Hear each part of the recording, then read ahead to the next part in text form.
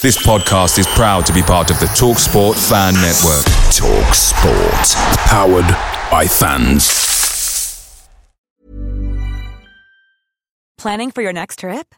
Elevate your travel style with Quince. Quince has all the jet-setting essentials you'll want for your next getaway, like European linen, premium luggage options, buttery soft Italian leather bags, and so much more. And is all priced at 50 to 80% less than similar brands. Plus, Quince only works with factories that use safe and ethical manufacturing practices.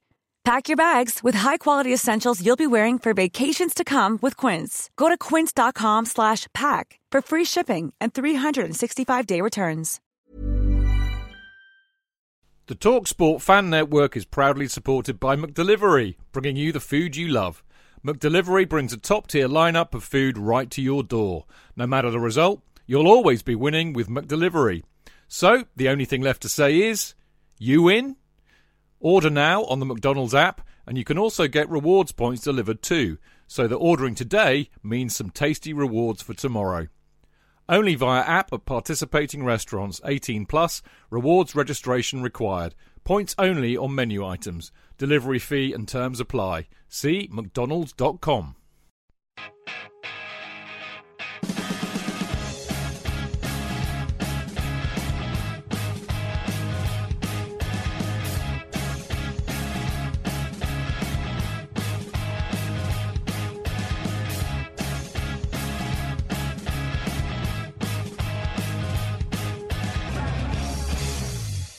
Welcome to the Chelsea Football Fancast, fueled by Guinness, powered by celery, the show that loves a naughty 40.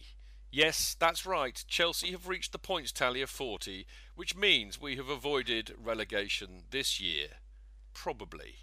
Anyway, joking aside, it was a disappointing week in hindsight as we clung on to a 2-1 away win at Norwich and then snatched a draw from the jaws of victory at home against Stoke on Saturday, thus ending our 3-match winning streak. Now, were Gus Hiddink's substitutions in both games at fault, or are the players still not firing on all cylinders? Or is the crazy old Dutchman merely prioritising wins in the Champions League and the FA Cup? I am Stanford Chidge, and the name of tonight's show is the Chelsea Football Fancast 346, the Naughty 40. And on the show with me tonight, we have the erudite Jonathan Kidd. You've never called me that before, Chidge. Well, I'm feeling in a magnanimous sort of mood tonight. Thank you very much. Are you going to explain what it means to erudite, scholarly, very good, wise, sage, even. Thank you. I like all those words. Thanks very much, Chidge. You are full of sagacity, Jonathan. Oh, that's the best yet. And I'm full of something. I'm not quite sure what. But there we go.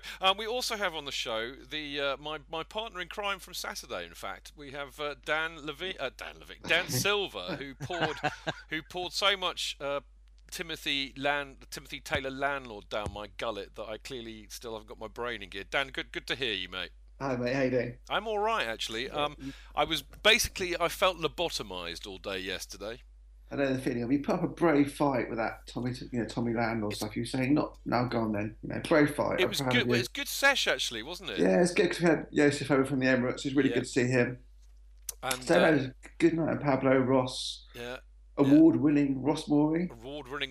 Yeah. We even had a visit from the Kundymeister, didn't we? Oh, we did. Yeah, we did. Yeah, so it was a good night, and I got a reprieve. I got an additional hour and a half drinking time because my wife refused to pick me up and drive home to Winchester. So every cloud. How did you get home?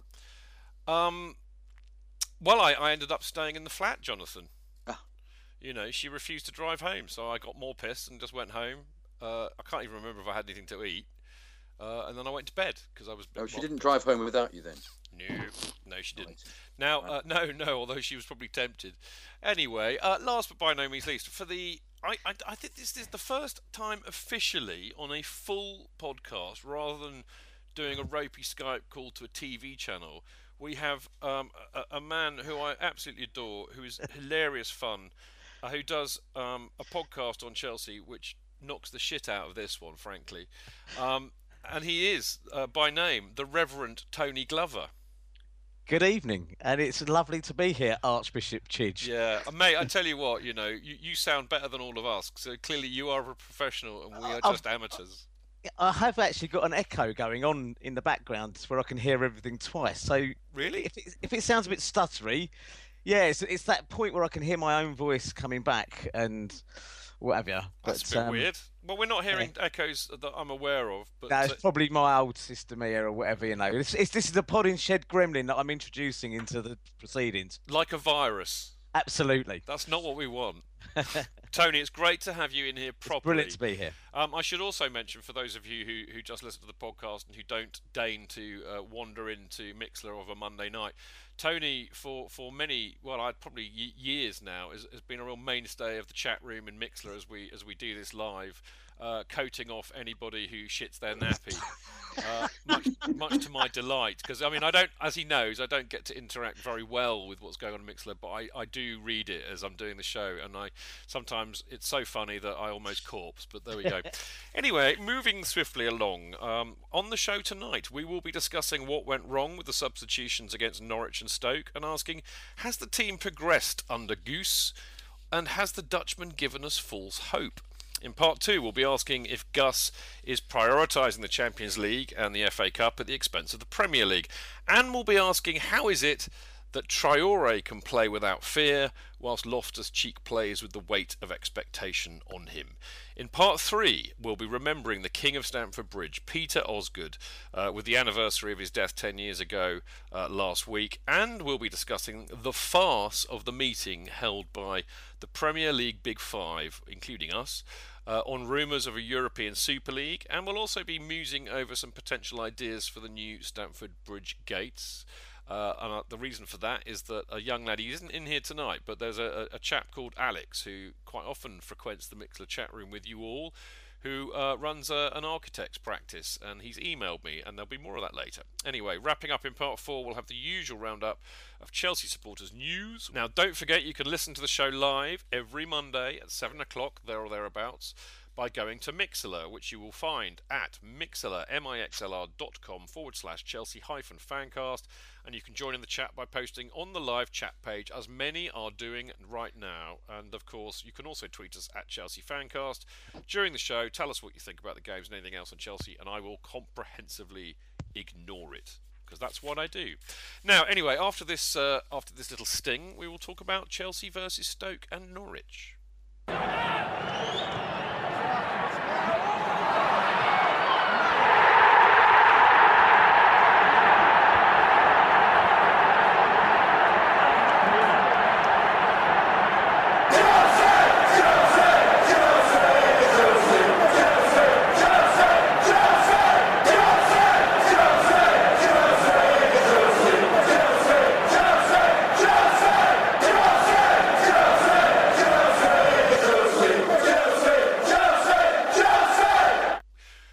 First thing on the agenda tonight, gentlemen, there's quite a lot to talk about really, but I'm going to kick it off by talking about the Stoke game, although you could also include the Norwich game in this, because there was a school of thought here, which is that the substitutes in the last two games have not really done us many favours. I think it did cost us against Stoke, and I think it could have cost us against Norwich. Just to remind you, I mean, I had to remind myself, no surprise there.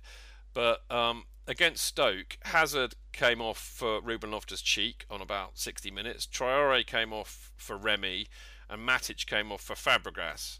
And in the Norwich game, Traore came off for Willian, Oscar came off for Mikel, and Kennedy came off for Baba. But I'd rather focus on the Stoke ones first, because I actually think that they probably cost us more. I know the little fat Belgian is a bit of an issue for a lot of people, but I actually didn't think he was too bad against Stoke, and I think bringing on Ruben Loftus-Cheek didn't help. I thought Traore was doing okay, and bringing on Remy was just an offside decision waiting to happen.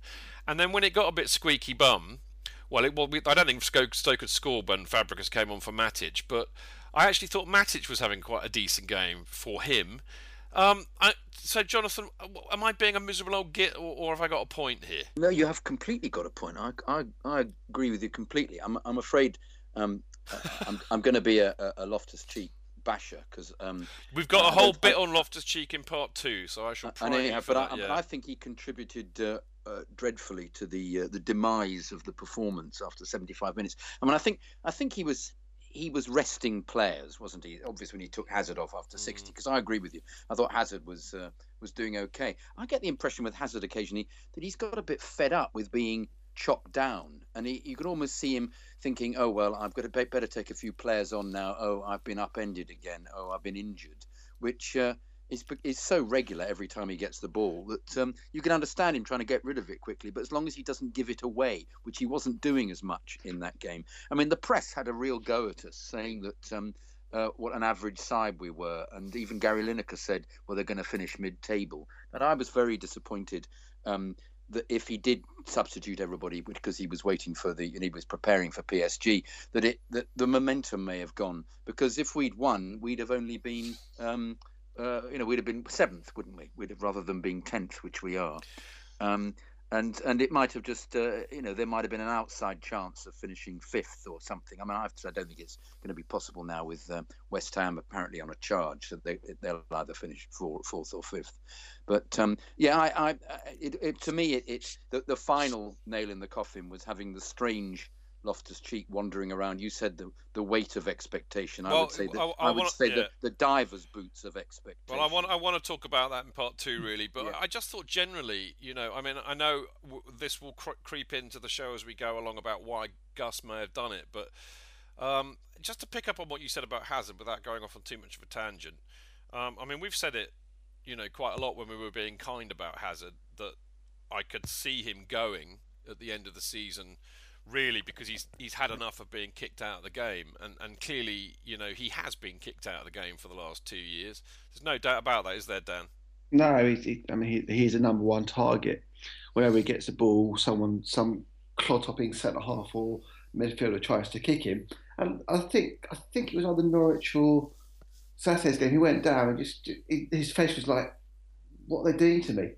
Because people, he's a danger man. He's on his day, he's a danger man. How do you stop a danger man? You kick the shit out of him. And I mean, we do moan, and we have moaned a lot on the show recently about the fact that, unlike last season, he's not running directly at defences, which I want to see him do, because I think that way lies nirvana and goals for Chelsea and more excitement. And I mean, but you can understand it when he gets chopped, can't you, Dan? Yeah, I totally understand it. And also, I think it's one of those classics. It's the Euros coming up, so maybe he's not playing at full pelt because he thinks, well, it's the Euros in France. It's almost home for Belgium. And he wants to be the star man because he feels if he has a good Euros, he's in the shop window. So if he does want to leave, he's got a great opportunity to get himself a move. But it is frustration for him as well for being kicked. Because I can't imagine it's fun having your ankles chopped, week in, week out. Because if you've got a 16-stone centre-half kicking you, it's going to hurt. No, exactly. I mean, one of the things that interested me was the fact that in the pub afterwards, Dan will verify this, Tony, but in the pub afterwards, having a chat with Cundy, I was quite pissed, as people will probably not be surprised to hear. But I actually said, I was really cross about losing that game to Stoke. And Jay said, Chidge, we drew. But I think I mean that tells everything, really. It felt like a defeat because, I mean, I thought we played pretty well, actually, and we were pretty much in control of that. And second half, Stoke came back at us and are a decent side, I think. And we lost control of the game. And there was almost an inevitability about us conceding that goal, wasn't there, Tony? Indeed. And 2 things. Number one, I'm glad to hear that Dan was shoveling Timothy Taylor landlord down your throat. Fine, but we're in the Tommy Tucker, Tony. One of these days I'm just going to come on the train and just, have this afterwards because, I was so jealous hearing you lot on Twitter and all this sort of stuff. But going back to your point, I've forgotten what the point was. Were we talking about Hazard? No. About losing the game. Well, didn't lose it. No, but it felt like it. Didn't it? I had a simple view from about 25 minutes into the second half. We resembled the worst of the old Mourinho, the last days of Mourinho's regime, sitting back, sitting deep, letting Stoke come at us. And it was really, really quite difficult to watch. And as you said, there's a sense of inevitability about the whole thing. Matic, he's not been the greatest this season, but he was doing a bit of a job on Juve, clambering over him and then stopping him in general or whatever. And it just felt to me that in actual fact, we were sitting. We invited. Do you remember the game we lost at Stamford Bridge to QPR when Benitez was in charge? Yeah. It reminded me of that. Oh God. So I can understand why you feel it was a defeat because it felt like it because there was this sort of kind of increasing sense of desperation. Let's face it, if Bojan had his shooting boots on, we would have lost in the end. So I had a very strange noise then. Are we all still in the house? Dan, you still with us? Yes, still here. Jonathan, you still with us? Blimey, I think maybe somebody's mobile phone just went bing, but there you go. But no, Tony, I think it's really interesting you bring that Benitez type thing in because, of course, I think one of the things that to a man, every Chelsea supporter I know hated about Benitez, apart from all the very obvious things, was the stifling negativity with which he played the game, which completely risk averse, and you know, a lot of the issues that we've already talked about. You know, before the show, I was thinking about this, and I was just wondering what's going on with Gus Hiddink here. And I've seen some really interesting stats. Now, you all know that I am not a man for stats, but having said that, I'm gonna bore you with these. We've dropped 10 points at home to Watford, West Brom, Everton, Man United, and Stoke. And since Gus took over the reins, we've had just one home Premier League win over Newcastle. And since he came back, we've only prevented Scunthorpe from scoring at the Bridge. The counter to that is that the longest unbeaten start to a top-flight managerial reign since 1947. So Gus has achieved that with his 12 games. The record apparently is held by whoever was managing Preston North End in 1889, and it was 23. But you know. It's a bit. I mean, you know, I can understand this steadying of the ship, trying to breed confidence. You know, not losing games. You know, I don't have a grumble or a complaint about losing games, but you know, at the end of the day, you think, come on, mate, you've got nothing to lose here. Give it a whirl. You know, Jonathan, am I being a bit pathetic or what?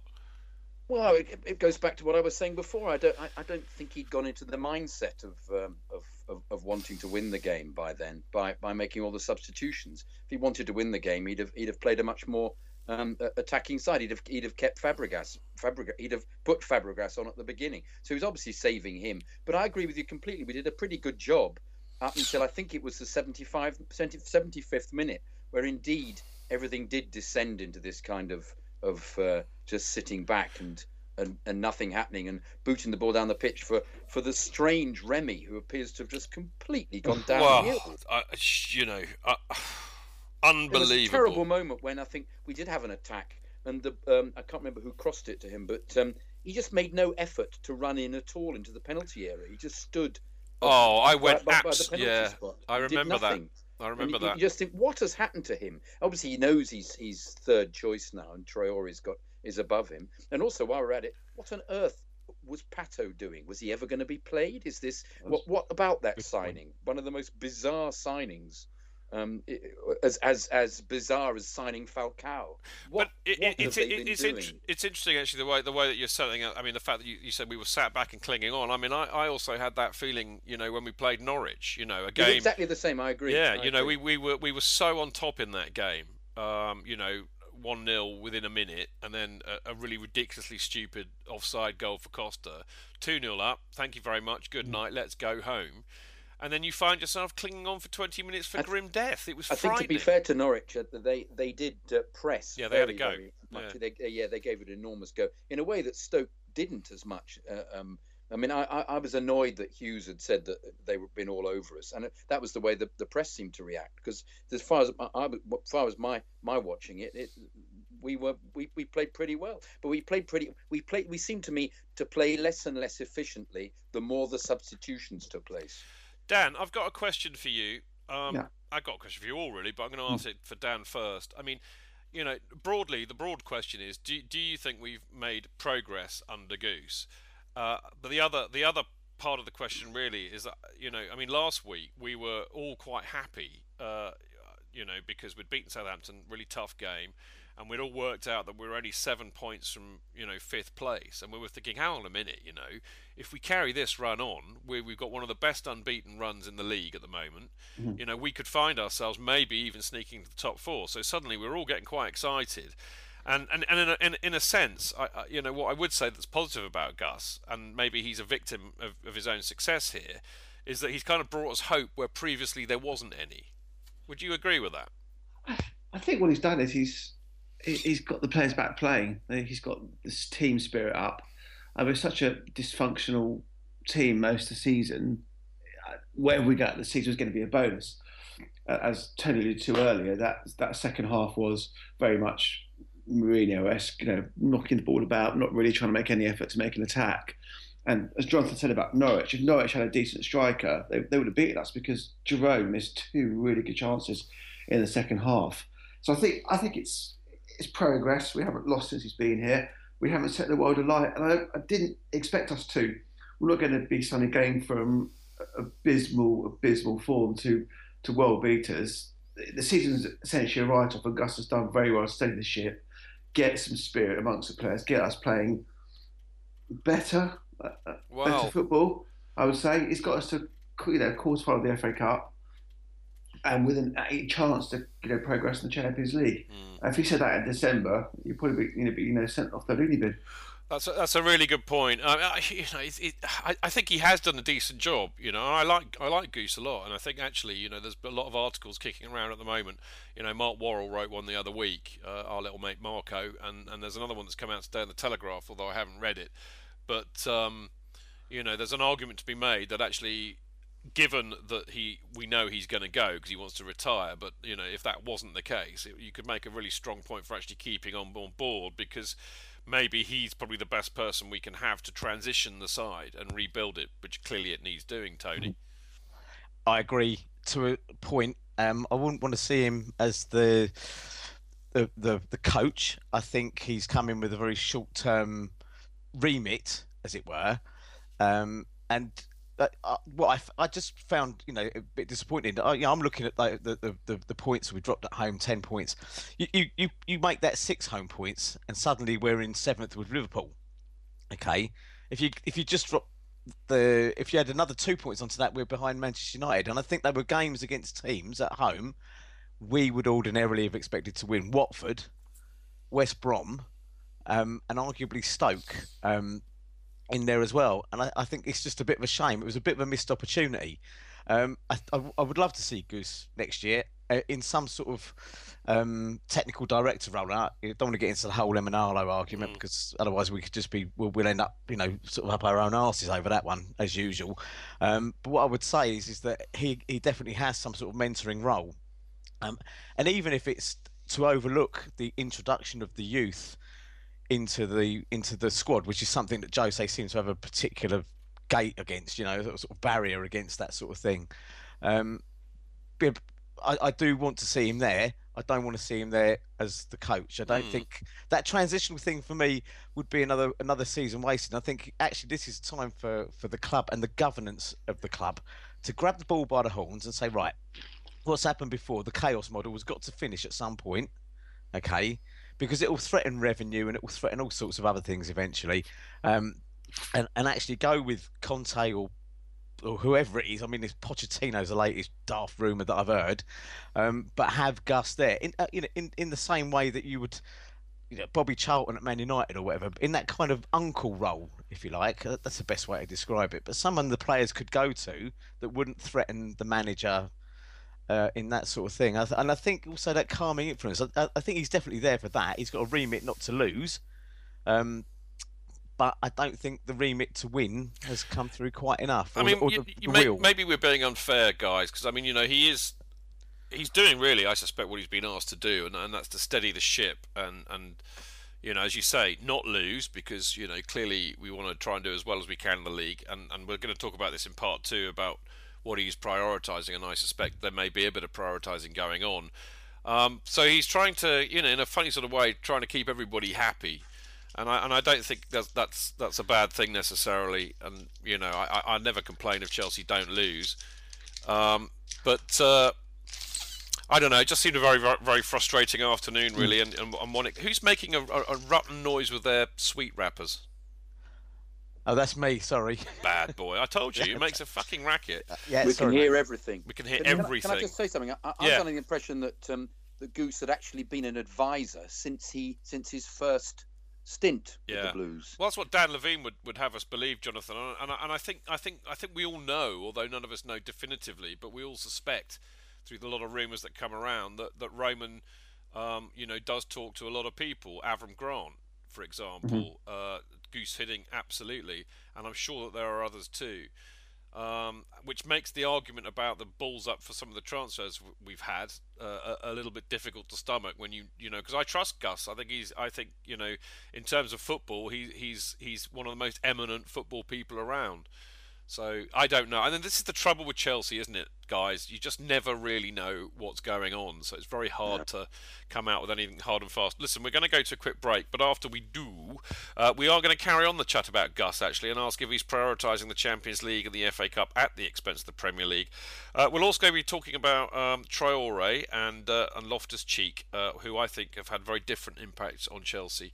And that will be fun. I can't wait. We'll see you in a sec.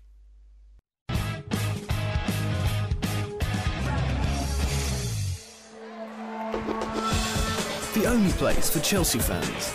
Footballfancast.com. Real fans, real opinions. I'm Jason Cundy, and you're listening to Chidge and the boys on the Chelsea Football Fancast. Total nutters and proper Chelsea.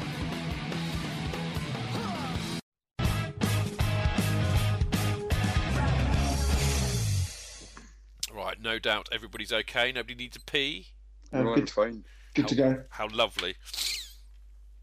5, 4, 3, 2, 1. Welcome back. I am Stanford Chidge, and you are listening to the Chelsea Football Fancast. And in the house tonight, I have got the wonderful Jonathan Kidd. There you go. I have got the incredibly generous and avuncular Dan Silver. Gotcha. And the rip-roariously hilarious Tony Glover. Good evening. Yeah, it's good to have you boys in here, actually. I've had a bit of a weird day. I was dragged around IKEA with my wife today, so if I sound a bit kind of down in the mouth, it's actually got bugger all to do with Chelsea. It's the fact I've been wandering around IKEA wanting to commit suicide, basically. But there you go. Anyway, we shall move on. We had a chat in part one about Gus and what's going on, and I do feel. I feel a bit dirty, actually. I feel a bit naughty for moaning and being miserable about Saturday and a little bit about Norwich, because there's a very good argument. I mean, there was no argument to be had. It was clear what he was trying to do on Saturday. Costa was rested. I know Costa had a little bit of an injury concern, but they were clearly resting him with PSG in mind. Fabregas didn't start. Hazard was taken off after only an hour. So clearly he was saving players, and I think that possibly more than anything explains the substitutes, doesn't it, Dan? Oh, 100%. I mean, as soon as I saw the team, I thought, well, this has got PSG in mind. Had it been a league game, had it had some importance, Costa would have played. I don't believe for 1 minute that there's anything more than a tactical injury, shall we say.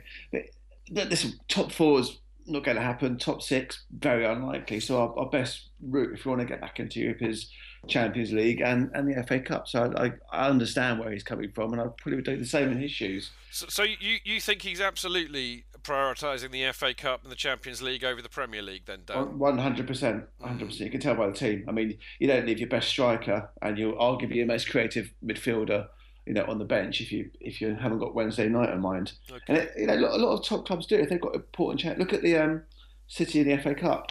What they did before they played Kiev, they played 10 kids. Well, PSG did it as well. Yeah, you prioritise. I think you prioritise your games. I think we had enough there to potentially beat Stoke, but certainly not to lose. We'll see what happens. Listen, if we go out on Wednesday and we lose to Everton, we'll probably see a very different. Who's our next game after? Liverpool, West Ham, isn't it? Yeah. You'll see. If we get out of both competitions before West Ham, you'll probably see a very strong team between now and the end of the season attempt to try and get top six. I mean, in a way, it's fair enough. But I mean, Tony, actually, something came to my head while Dan was saying that. But I think that I have a feeling that particularly Mourinho, we never used to do that. We wouldn't dump out on a competition and prioritise. We'd try and win them all until it was completely impossible. So I ask you, Tony, is he right to do that? This season, yes. Any other season, I'd say no. But this season, any other season, the reason I'd say no is, what's the point of being in the competition if you're not going to try and win it? Okay, get in there, kick the shit out of every other team and try and win it. However, Gus is clearly in for a bit of damage limitation. I think I agree with Dan. Fourth place, no. And I think that finally went on Saturday after the Stoke draw. Sixth place, I'm not sure I want, but as Clayton Bierman sort of said to me on Twitter, at Goldie59, if you win, if you were to win the FA Cup, you're going to end up with the Europa League. Yeah. So would you rather that or sixth place? Well, I'd rather have the FA Cup, thanks, because it's a trophy, and I'll worry about the Europa League next year because I don't have to worry about it this year. I treasure the FA Cup, and we're going to talk about Osgood later on because that's when it all happened for me. Yeah. So yes, I think in this particular, as a one-off this year, absolutely do what you can. Gus got very, very close last time to the Champions League final, and we were robbed. We all know that. Everyone that's in Mixlr and everyone that's on this podcast at the moment knows we were robbed that night. But he took us to an FA Cup. I think it'll be a tougher ask, not the FA Cup necessarily, but certainly the Champions League, because Barcelona and Bayern are patently on a different level to most other teams. However, we are right to have a go. Yeah. And sacrifice the Premier League for a year. Look, I don't think it hurt United financially, and I think with a with our benefactor behind us, I really think we can ride out a year, possibly two out of the Champions League, but certainly a year. It's really interesting. I mean, frankly, I agree, because I don't think we are sacrificing the Premier League, because that's gone.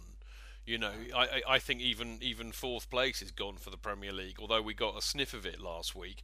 And the most, I know it seems a bit preposterous and perhaps a little unrealistic to say this, but our best chance of getting in the Champions League next year is to win it, Jonathan. But of course, the corollary of that, it occurred to me that maybe Gus is actually trying to avoid qualifying for the Europa League, until I remembered that if we win the FA Cup, we qualify for it anyway. But I mean, what do you think? I mean, dare we dream about the Champions League? And I think more to the point, Jonathan, what is wrong with the Europa League? I personally don't have a problem with it. Well, it would be a perfect opportunity to give all the kids a go, wouldn't it? Absolutely. To get some of the loanees back. That would be a very good idea. Wednesday is the big litmus test, isn't it? Let's if they get through that, if we perform out of our skins on Wednesday, and it's if JT, I'd have more confidence if JT was back and fit, because then we wouldn't have Baba playing, who, though he did pretty well in the away leg, I just think he's not confident enough. He plays in sort of flashes. You think actually he's not bad, and then he'll do something like he did on Saturday, which was just completely take his eye off the ball. And when it's been past him and it goes out for a throw, and he does that thing of hiding his head in his shirt. Well, you know what, Jonathan? I mean, I'm not sure if we did touch on this last week or not. I suspect we probably did, but I think that Baba's got it's a mental issue with him. I actually think he's a good player. I really do, but when he does something wrong, his head goes. It absolutely you can see goes. it. I agree completely. You can see it. He loses confidence, and the next thing he does is poor as well. Poor, so, very poor, really poor. So no, I just hope if he does play that he raises his game, because he played pretty well in France, in Paris. But if JT was back, which I don't think he will be, because I don't think he's been. He's out. I think from what I hear, he's out his ear. He's not been stretching properly. He's been just jogging. So in which case, we'll need an out of this world performance from Gary Cahill and Brano Ivanovic, which I think they're very capable of at centre half. And it also depends. Will he play Matic and Mikel together, or will he be more attacking? And by the way, what's happened to Pedro? Is Pedro still injured? Yeah, he's out for ages because he's got a hammy. I'm going to go back to the I'm going to do it in a minute rather than wait till the end to talk about PSG, because we're clearly talking about it now. But Dan has done the kind of virtual equivalent of putting his hand up like we used to do in the show of old, and what did he do? He texted me. Oh, sweet. He hasn't figured out that all he has to do is to message me on Skype, but the text worked very well, Dan, because Dan has got a point to make about the Europa League. Yeah, I think it's, two things. Firstly, it's another way to get the Champions League for next season, because the winner gets a Champions League spot. Secondly, it's kind of, it's like the FA Cup, League Cup in England. FA Cup everyone loves, League Cup it's a bit poor unless you win it. And in fairness, I went to all the games after we went out of the Champions League last time, and it was actually quite good fun. And we got a final in Amsterdam. It's it's a European trophy. Okay, it's not as great as the Champions League, but it's something if you're in it. As Tony said, if you're in it, you've got to try and win it. I mean, Dan, I can answer that and agree with you entirely on that. I mean, we're Chelsea. We love European competitions, and I don't care if it was called the Dodo, Pluto, and Mickey Mouse Europa Cup. I would still, if we were in it, I would want Chelsea to win it. And so many Chelsea supporters love going abroad to watch matches. They particularly love going to places that they've not been before, playing against teams they've not played before. I think, daft trophies and competitions are very Chelsea, particularly when they're in Europe. I mean, remember the Anglo-French Trophy. The Cross-Channel Cup, I embrace that. Cross-Channel Cup, or whatever it was called. Le Havre on a Sunday morning. That's right. That doesn't get better than that. Seriously, it's very Chelsea. We don't have any pride quite like that. So I'm all for it. But I want to go back to the because we were kind of almost in the throes of talking about the PSG, and Jonathan's already ruminated on it possibly being quite tough. I mean, my own view on this is that it is going to be very tough. I think it all really depends on whether we concede. If we can keep them out, then I think we've got a chance. But the trouble is, I just can't see us doing that. Tony, what do you reckon? Well, the first thing I want to say is about I just want to add my little bit about the Europa League. We're the only team from this. We're the only team in London with Europa League. Doesn't really scare, does it? But we're the only ones that's taken it seriously when we've gone into it. Yeah. We're the only ones that went and try and win it. I can't think back to Everton. I think before that were the last ones to get to a final there. And Pat Neville himself has said, Fulham was it? Sorry, semi-finals, didn't they? I would say that Pat Neville himself said we are one of the few countries that seem to just dismiss this out of hand. Its predecessor, the European Cup Winners' Cup. I remember beating Real Madrid in the final with a 2-day gap. Yep. And it was fantastic. And the reception that Chelsea got back in England after that, especially from the Chelsea fans, was just enormous. Yeah, exactly. It wasn't seen as a second-string competition then. The Champions League, of course, has changed everything on that front or whatever, but it really was. It meant something. And at the end of the day, I want to see a bowed piece of wood in a room with more trophies on it. Yeah, right. I couldn't agree more. I mean, I'm privileged to know two people who were not just at the first match in Athens, but stayed for their second one when we actually won it. One of whom's a great friend of mine he was only about 16, 17, and it took him 2 weeks to hitch back. And see, that's proper. Yeah, and they all slept on the beach and got drunk with the players before the second game. Before the second game. Well, all the Chelsea players got pissed after the match, and they just carried on drinking for the next day. I mean, it's so Chelsea. It's a proper match. But Tony, do you think we can do PSG on Wednesday? Yes, but I think it will be on the 1-0 basis rather than a 3-2. Well, we don't want that anyway, or a 4-2 or a 2-0. My worry is this complete inability to keep a clean sheet at home. I think it was one of the other cup games, wasn't it? I think where we kept a clean sheet, but pretty much every game. Yeah, Scunthorpe, yeah. Scunthorpe, was it? Yeah, and that's a real worry. Now, it's no better or worse than when JT's in the team, in my view. We've been conceding goals, and I know we've got Cortez coming up later on. But I would.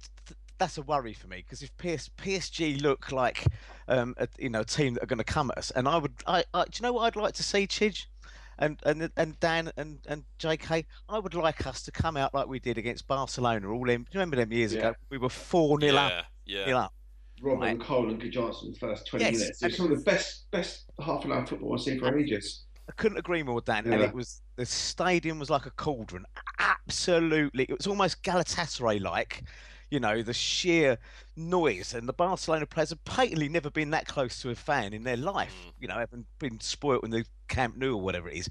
And I just would love us to come, because I think if we went at them, if we got an early goal, and didn't do this thing of sitting back and let's try and consolidate it and be calm, played a bit of English football and actually went at them, did a bit of a Leicester on them, if you like, for want of a better phrase, I think they'd collapse. I think they'd shit themselves and they wouldn't know what hit them. The thing that worries me about Not that, very Tony, technical, Tidge, but you know. No, I love it. I totally endorse that. But what worries me is that we can neither play like old Chelsea, which is to keep people out and park the bus and defend stoically, nor can we attack people, with 5 or 6 players running at a defence, in the way that we remember from that Barcelona game. Because what will happen is that either somebody will make a complete Horlicks because they'll be monstrously out of position at the back, or we'll hurtle up to the 18-yard line and then we'll pass it sideways, and then we'll pass it sideways again, and then we'll pass it sideways again just for fun, and then we'll pass it back.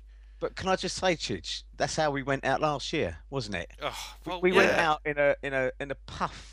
Rather, I would rather a bit of blood and guts. So would I, but I don't see how that's going to happen. I don't think we have the players for that. I guess it's the kind of romanticist within me that says, and I think to myself, go out, and if we get hammered, we get hammered. Go at them. Don't do an Arsenal. Don't do what other teams do. Just try and do something different, because they'll probably be expecting us to play with caution and calmness and all this sort of stuff. It's just, like I said, slightly romantic view, but... Listen, one thing I will say from the first leg is that when we did have a go at them in the second half, they looked as vulnerable at the back as we did, and I think that they can be got at. So I like you, I hope that we go a bit gung-ho. Right, just to kind of bring it back to the events of last week, we cannot let this show go past without going... Oh, Bertrand Traoré!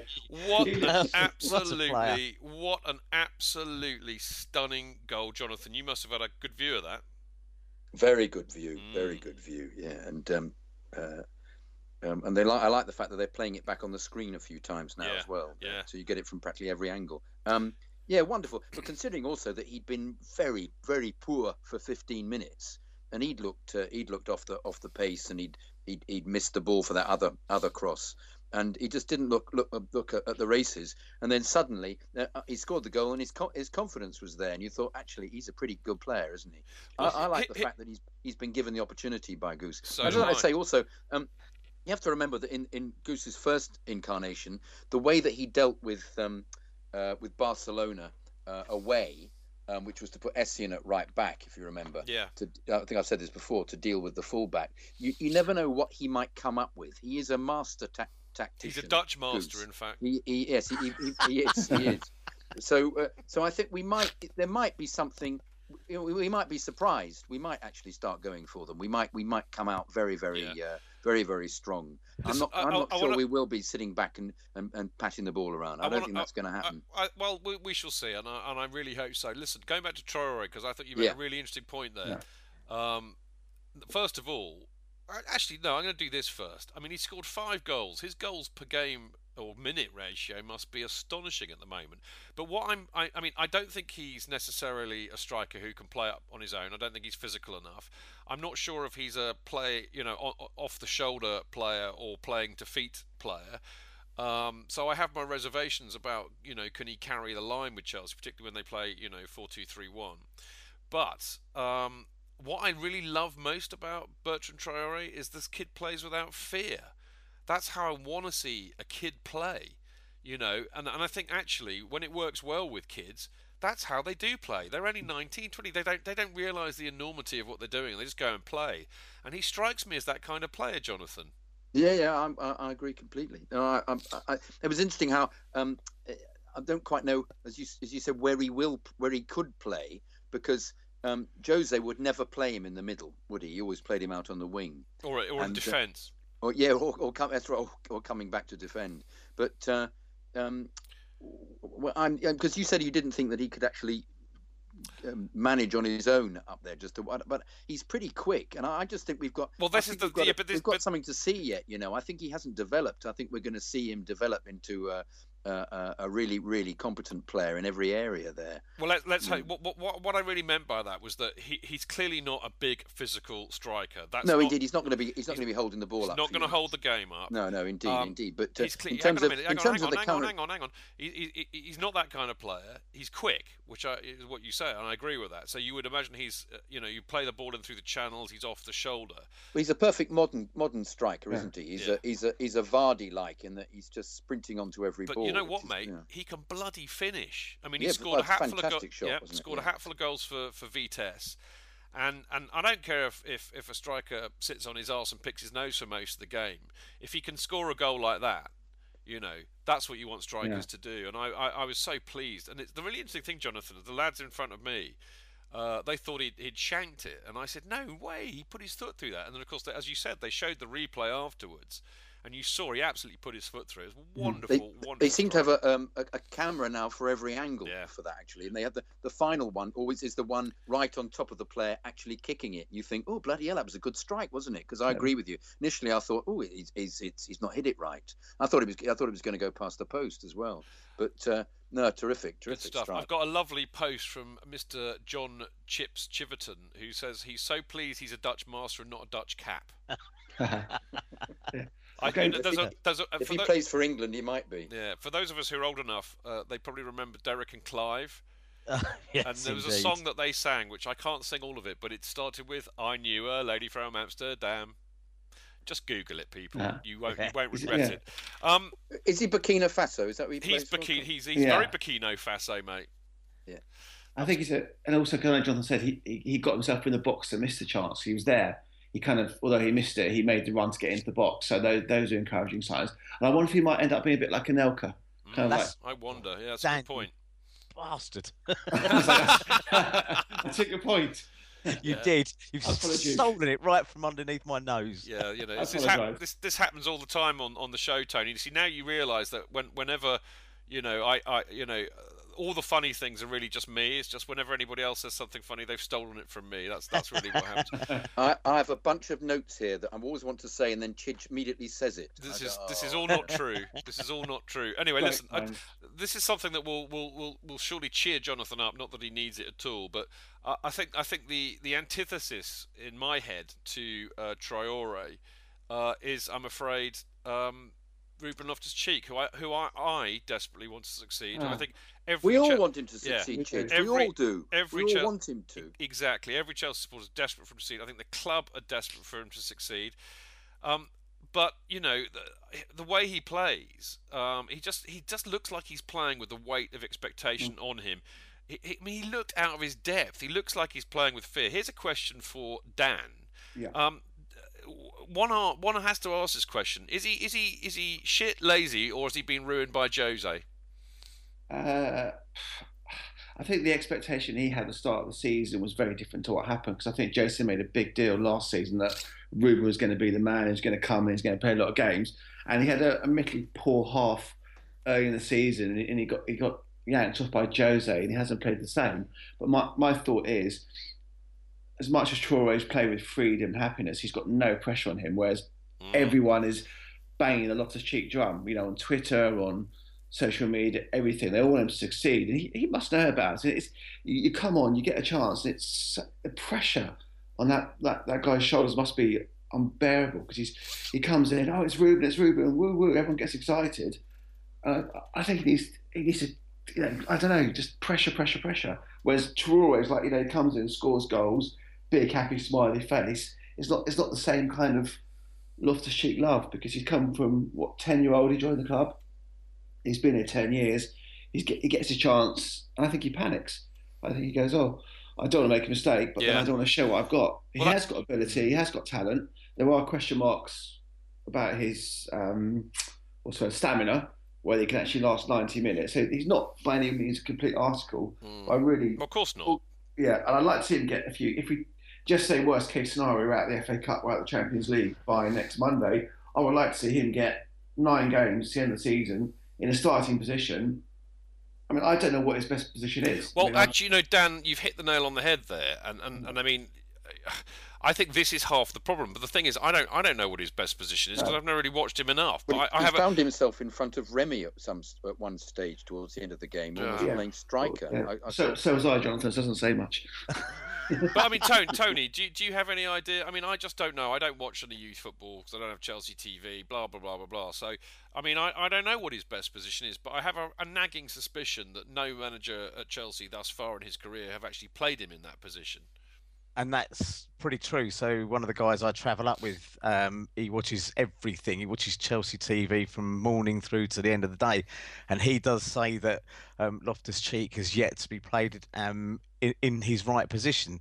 Now, part and parcel, we all know the modern footballer has to be a utility player to a degree. They have to be able to sort of slot in and do things that they're not, maybe not be their preferable position. If you're young and hungry and ambitious, you won't give a crap about that. You'll just be happy putting your boots on and going out on the pitch, I would think. And that's where I think Traore and Kennedy seems to have a bit of that attitude. He's not a left back, but he goes out there and he does a bloody good job when he plays as left back, and gets forward. So playing with that, and I mean it in the nicest sense, but they're playing with a sort of gay abandon, those young ones. Ruben Loftus-Cheek, on the other hand, has got a slightly awkward gait, or maybe that's just me in the way he runs. Well, he doesn't run like a duck like Fabregas does, to be fair. No, I suppose not. But secondly, he gave the ball up a few times on Saturday, and didn't chase back. Now that may be what Jose was alluding to. I don't know. The idea that he's been ruined by Jose, I'm not buying that one at all. Jose's gone. He should, if he was ruined by Jose, he should have been popping a champagne cork the day Jose went and saying, right, now watch me go. How old is he? 18, 19? 19? 20. I think he's just turned 20. Just turned 20, right? Yeah. At 20 years old, if a boss I was working for and I hated went, I'd have been happy as Larry and I'd have absolutely lifted everything I'd got and put it into that job.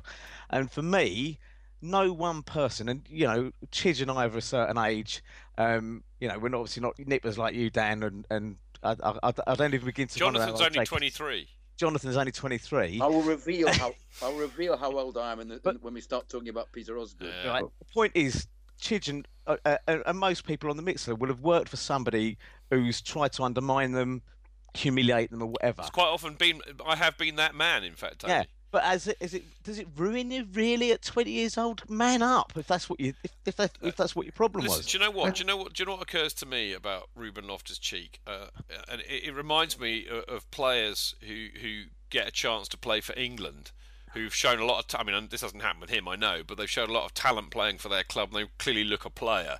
And they play for England, and the first thing that happens is they get squeezed into a formation that doesn't suit them. They get played completely out of position, and they look utter shit. And I just kind of wonder if it's the same kind of syndrome, Dan. It's possible. I mean, disagreeing with Tony, I think a lot of the issues with Matic might be relating to Jose. Because someone does destroy you mentally, it's not, oh, he's gone, I'm going to recover straight away. So I think that's part of Matic's problem. Because I think, getting hooked against Southampton, I know I'm digressing completely here. I think there was a lot of bad blood going on the first half of the season. I think Loftus-Cheek needs games. I don't think 40 minutes here, 20 minutes there helps him. He needs to have a run of games in the team alongside like a Mikel who's got the experience, and let's see what he can do. Because half an hour here, 15 minutes here, 45 minutes there. You don't really get a chance to really influence. Can I just put a caveat in there though? A quick and final one, Tony. A quick and final one, which is, don't get rid of him because we're too trigger happy with players who are out of form. Cuadrado, one of the worst I've ever seen, but I'll have given him another go. Yeah, so he's obviously doing okay at Juve or wherever it is he is. So for me, it's not about getting rid of him, and maybe that would be the role that that Goose could play, that arm round, bring that player on so that Conte, whoever, knows they're getting someone.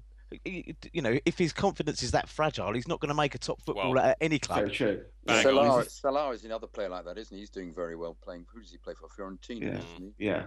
He's a physical specimen, Loftus-Cheek. So he's got all the traits to be a top player. I mean, you look at the size of him, his build, he's muscular. He's got to make an effort, though, Dan. Yeah, He doesn't. I agree completely about that business. I actually shouted at him. I said, make an effort, because he didn't run back after he'd lost the ball. Exactly. He doesn't run back. He doesn't seem to be interested. That's what I can't stand. I mean, you compare him with somebody like, I was a great fan of Mickey Thomas. I thought he was one of the great players of Chelsea. Loved him. Played for Chelsea. But the effort he put in, non-stop, running at everything. And Johnny Bumstead was the same. The effort. The 100% man, Jonathan. You can forgive anything from a player if they make an effort, even if they might not make the tackle. Okay, but Jonathan, here's a question for you, right? Because you're like me and Tony. I'm not sure about Dan, but certainly though you two, I know, are big cricket fans, and it reminds me of what people used to say about David Gower. You know, oh, he's lazy. He doesn't care about it. He plays shots that he shouldn't play. You know, and I wonder if if Loftus-Cheek really is that lazy. It's just as you were alluding to, he's got a peculiar gait which makes him look about lazy. Now I'm gonna shut you off now because we are going to go to a break. But the one thing I will say is that I'm glad, Jonathan, that you're still being so polite when you shout at the players. Because I have to admit that there was a point in the game. There was a point in the game where Matic went on a run and clearly should have passed it at least 5 times before he eventually lost the ball. At which point I stood up and said, "Matic, fucking pass it, you long lanky streak of piss!" Very loudly. I just said to Loftus-Cheek, "For goodness sake, get back." You're so lovely in the East Upper. Right, we've got to go to a break, but afterwards, I can't wait for this. And perhaps we should have done it last Monday. Maybe that would have been more appropriate. But hey, we're doing it now, and that's probably just as good. But we're going to be remembering the King of Stamford Bridge, Peter Ozzy Osgood. Of course, it was the anniversary of his death 10 years ago last week. We're also going to be having a chat about that meeting that the Big Five had about a European Super League or who knows what. And we'll also be musing over some potential ideas for the new Stamford Bridge gates. We will see you in a second.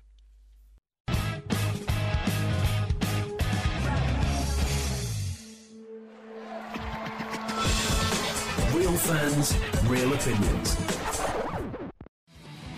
I'm Jason Cundy, and you're listening to the Chelsea Football Fancast. Proper Chelsea. Footballfancast.com.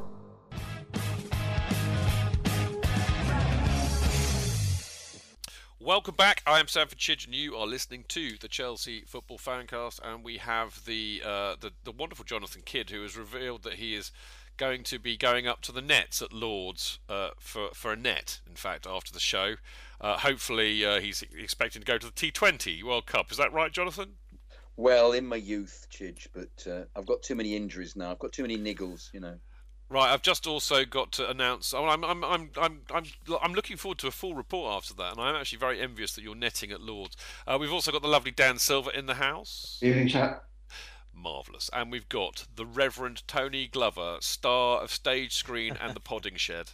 Buonasera. Buonasera. Now, Mark, of course, because he knows clearly that I drink too much and therefore have a memory like a goldfish, he's reminded me, and now I'm remembering totally, it was the Ian Britton benefit gig at, I can't remember the name of the pub, but it's near where Mark Worrell lives. It's a big old pub, and it was a fantastic do. Had a whole... I mean, actually, really appropriate, Mark, for what we're about to talk about, because it had some wonderful, wonderful players from the 70s there, all and actually Ian Britton himself was there, but all kind of trying to raise some money for Ian, who's sadly not very well at the moment. Wasn't that right? Has he got the same Mark? Haircut, Chidge? Well, Ian, no, bless him, no, it's cut quite properly now. It doesn't look like that weird Barnet that he used to have. But Johnny Bumstead was there, Gary Stanley, Gary Chivers, who else was there? Cundy, Canners, Kerry. I mean, Ray Wilkins. David Lee. No, I don't think Rodgers was there, but Ray Lewington was there, interestingly enough. But it was a really, really good... Away days are great, but there's nothing quite like playing at home. The same goes for McDonald's. Maximise your home ground advantage with McDelivery. You in? Order now on the McDonald's app.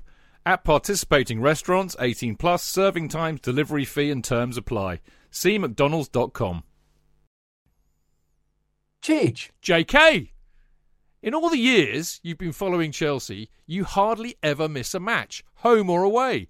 But how would you feel if you couldn't be there and it's not on TV?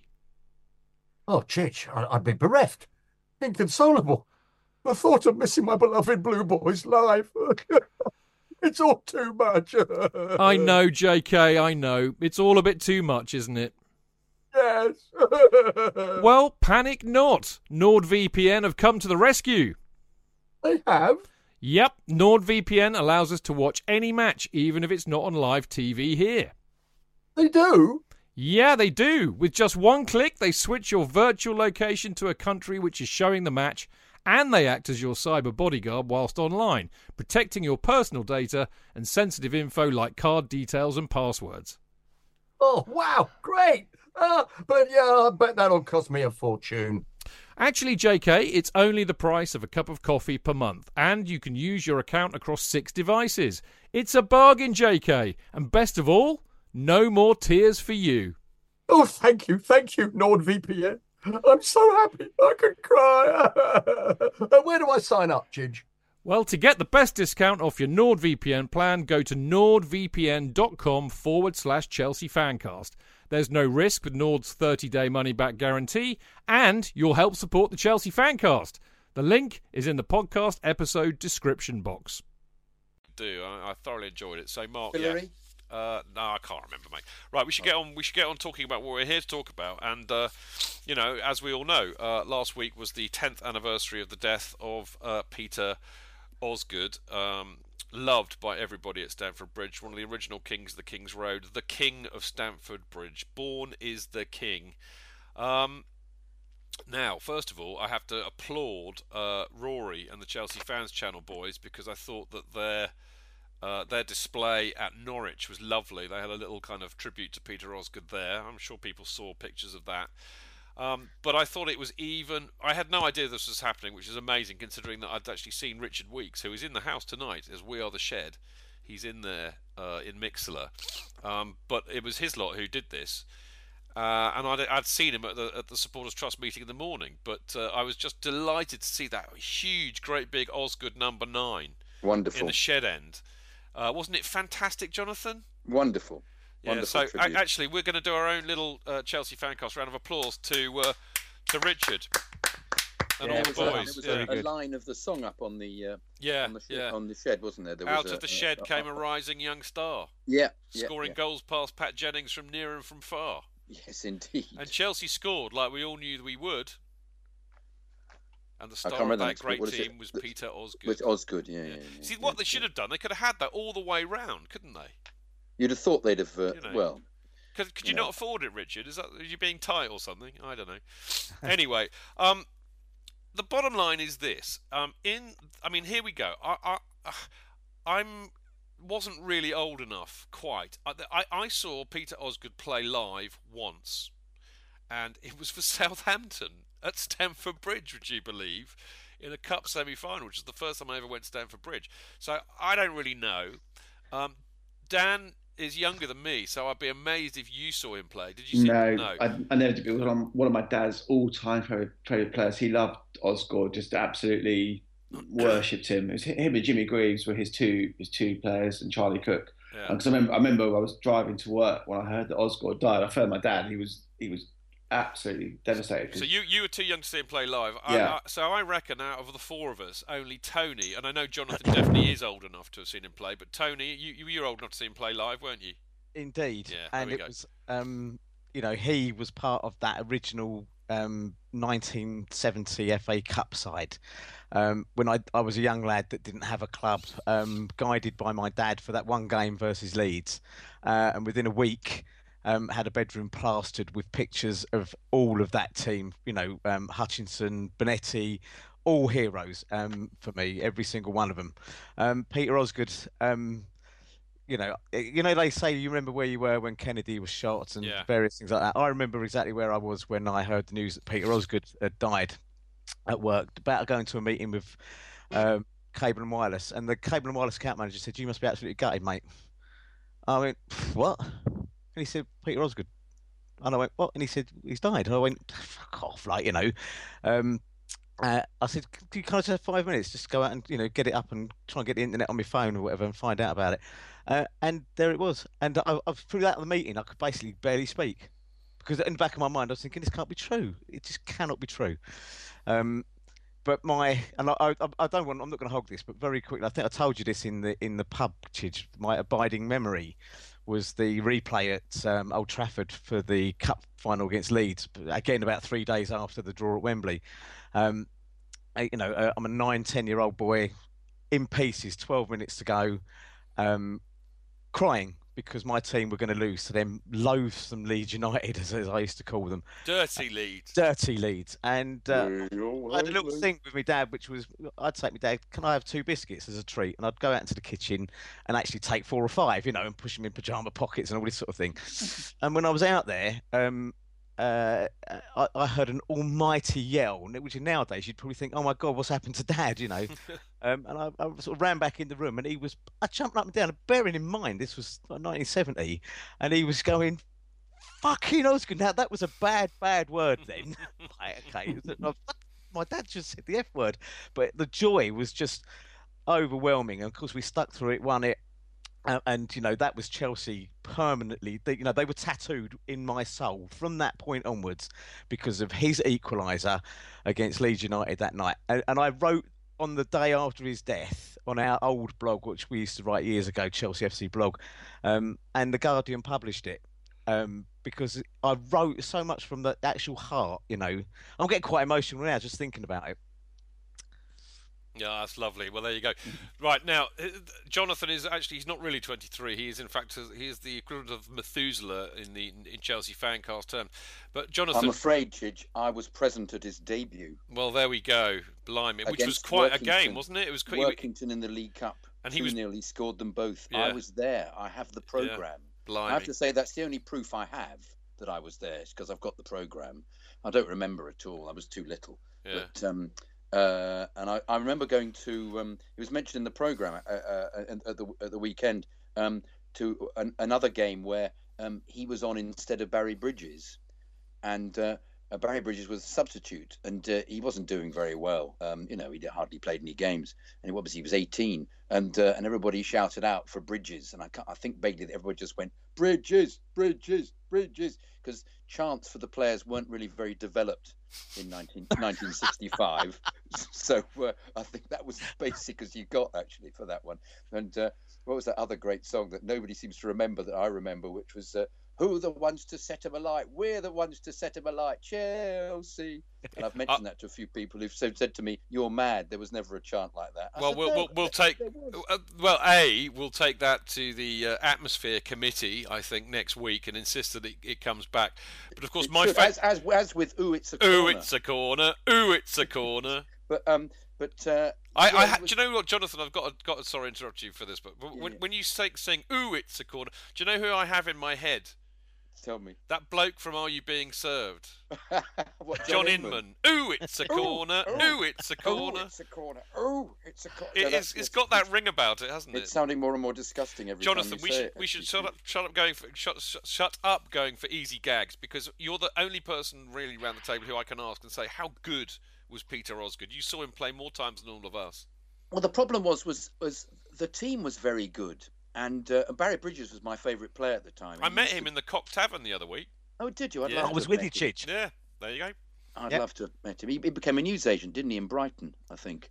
But when he scored, they used to put him through. He was terribly good. He was very, very quick, and he had slightly one looked like he had a sort of gait like a cowboy. His one leg was slightly in on the other. Looked as if he'd been, he'd looked good in a pair of chaps. Emlyn Hughes had damn near kicked it off. That's probably what it was. But he used to be put through and always beat the goalkeeper and put the ball in the goal, and then come back punching the air. And that was my favourite thing. If ever I scored a goal, you always leapt up and punched the air, Bridges like. But Osgood, when he initially played, when he was 18, he was much quicker. Then, of course, he broke his leg. Yeah. And he seemed to sit back more into midfield. But you noticed him as being part of the team. It was a very good team. So.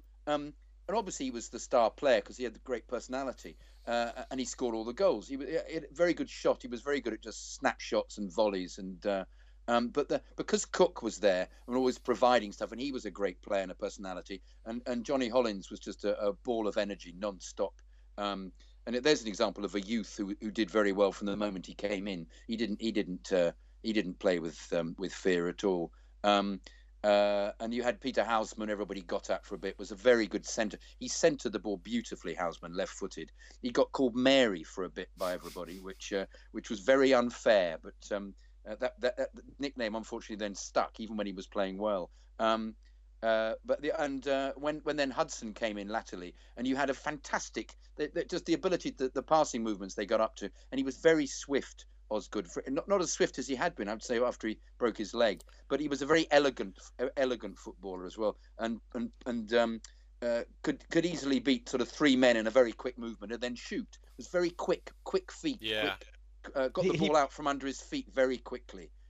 left foot or right foot. I mean, and also a wonderful header of the ball. He had it all. He had it all, really. didn't he? I mean, it's really interesting to hear. I mean, you saw it live, but I mean, obviously, I've seen loads and loads and loads of footage. I have to say another thing, Chidge. He was a filthy bastard. Oh God! But you had to be in those days to survive. I mean, if you watch the 70 Cup final, both of them. Oh God! You see how vicious it was. I mean, in fact, he didn't he smack Jack Charlton. Yeah, I think Jack Charlton, he went in late on Jack Charlton, and then Charlton got up and smacked him, and the referee just came and wagged tackles in early. Can I say another match I saw him at? I saw him at against Roma in the Intercity Fairs Cup. And what I remember, because I can't remember these games at all, I just remember incidents. And I remember an incident when Terry Venables, who was a fantastic player, oh God, what a wonderful player. Why we got rid of him, I will never know. Played the ball, did a free kick where he feinted to take the free kick and passed it to the right, and it was then kicked back in front of the goal and side-footed in. Kind of sort of, it was a modern free kick, if you like. It was really well worked out, and I can't remember who scored. All I can remember is that free kick, and I met him at Monaco when we played Monaco when Ranieri was still manager. God save us, and I went up to him and said, I remember, excuse me, Mr. Venables, I'm a Chelsea fan and was in a restaurant, and I loved that free kick. And he went, oh my God, that wonderful goal, I love that. Yeah, wow, thanks for remembering that, mate. Thanks. Oh, wow, brilliant. So I interviewed Terry Venables once, but that's a story for another night. I mean, one of the, as I said, I mean, I didn't get to see him play live for Chelsea, but I've seen so much footage of him playing, and I think Jonathan's absolutely spot on. Is that really as a striker, he had it all. He had great touch, quick feet, vision. He could pass, he could create, he could score short, he could score long. He could I mean, we all know he was a great header of the ball. I mean, the winner, the equaliser in the replay of the cup final in 70 I was there proves too. it. I was there. So there we go. I was there with my dad. Jonathan, very very quickly, because I really need to talk to Dan and Tony about this. But very very quickly, what's your favourite memory of Peter Osgood? The replay cup final goal. Yeah, and you were there. Right, yeah, I was there. It was down. Charlie Cook was down below, centred it. 10 minutes to go, thinking, "Oh, we're not going to win this." Exactly the same as you, Tony. Thinking, "Oh God, we're going to." I was a youth. What was I? I was 14 or something, and I'd taken the day off school, and there was a cricket trial to get into the first 11, and I missed it. And consequently, didn't play the first 11. Did you have a Daily Mirror hat on you at the final? The replay. I got hold of a poster that said "Win or lose up the Blues." Win or lose up the Blues. And I got the car got gobbed on by Leeds supporters. Oh well, there's a surprise. What a surprise! Did they come after you with "Thy Father's Gun"? So whenever we start singing about, we all hate Leeds and Leeds, and we all hate Leeds and Leeds and Leeds and Leeds and Leeds, like we all hate Leeds. I'm afraid that's the song for they are the team to hate. They really are. Right, listen, enough, because I know we'll just you and I will just get carried away. And I mean, Dan and Tony, Dan first. What's your favourite memory of Ozzy? I mean, like me, you're. I never saw him play, but just hearing my dad's stories about him and his ability and what a pleasure it was to see him on the pitch. And I actually met him at Stamford Bridge. I think he was doing hospitality for the club early 2000s before he died. He was just walking around, and you could see everyone just respected him because he was still a huge presence there. He was a big old unit. And I met him. And I just said, I've heard so much about you. My dad used to love you. And he was such a nice guy. But just really, because obviously I missed out on the 60s, 70s, and hear my dad's stories about him. The cup final and just what a player he was. So that's my memories of kind of via my dad. I mean, Tony, I'd like to hear your memory of him too, but I'm going to ask you this question first, which is, and I think this is a really good question to ask, because a lot of young people who listen to this show might wonder what on earth we're going on about when we've got, we've had players like John Terry, Cech, Drogba, Frank Lampard, and they look how well they've played, and they look at all of the things that they've won, and they probably go, but he won an FA Cup and a European Cup Cup for us. But so what? Why is Peter Osgood still so important to us? And before you answer that, I'm tempted to say what John Chiverton said, Raquel Welch, but it's not that, is it really? No, but I mean seriously, why is Ozzy so important to Chelsea Football Club and us? Because he was the icon of that team.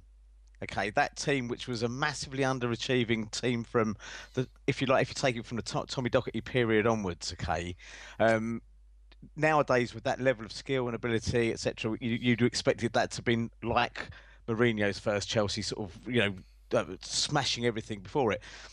But it didn't matter. It almost didn't matter that we were kind of underachieving or whatever, because we had this glamour thing, and I'll never forget the difference between Leeds United on that cup for both cup final days, both the replay that, with their crispy clean suits and their short back and sides and everything like that, and the likes of Hutchinson with his long wiry hair and Charlie Cook with his 70s porn star look with his moustache and everything, but Peter Osgood was like the central part of that. And Cavaliers versus Roundheads, mate. And I remember the poster on my bedroom wall which had Peter Osgood firmly in the centre. Okay. And it was all, and I'm not trying to denigrate anything here or take the piss, but it was almost like a Last Supper picture, like Da Vinci, but with him in the middle. And I just think he became that icon, and it didn't matter that we didn't win as much as we should, because the sheer joy of going along to that club at that time and watching these fantastic players, and we talk about Oscar, but you had Alan Hudson, and I think also the maddening fact that he was completely virtually overlooked by Alf Ramsey, as were quite a few Chelsea players at the time, especially for the 1970 World Cup, when he was arguably at his peak as well. But for me, he kind of embodies and personifies that squad for that short period of time, that 8 or 9 years, from when he came in to when he went out in about 73 or 74.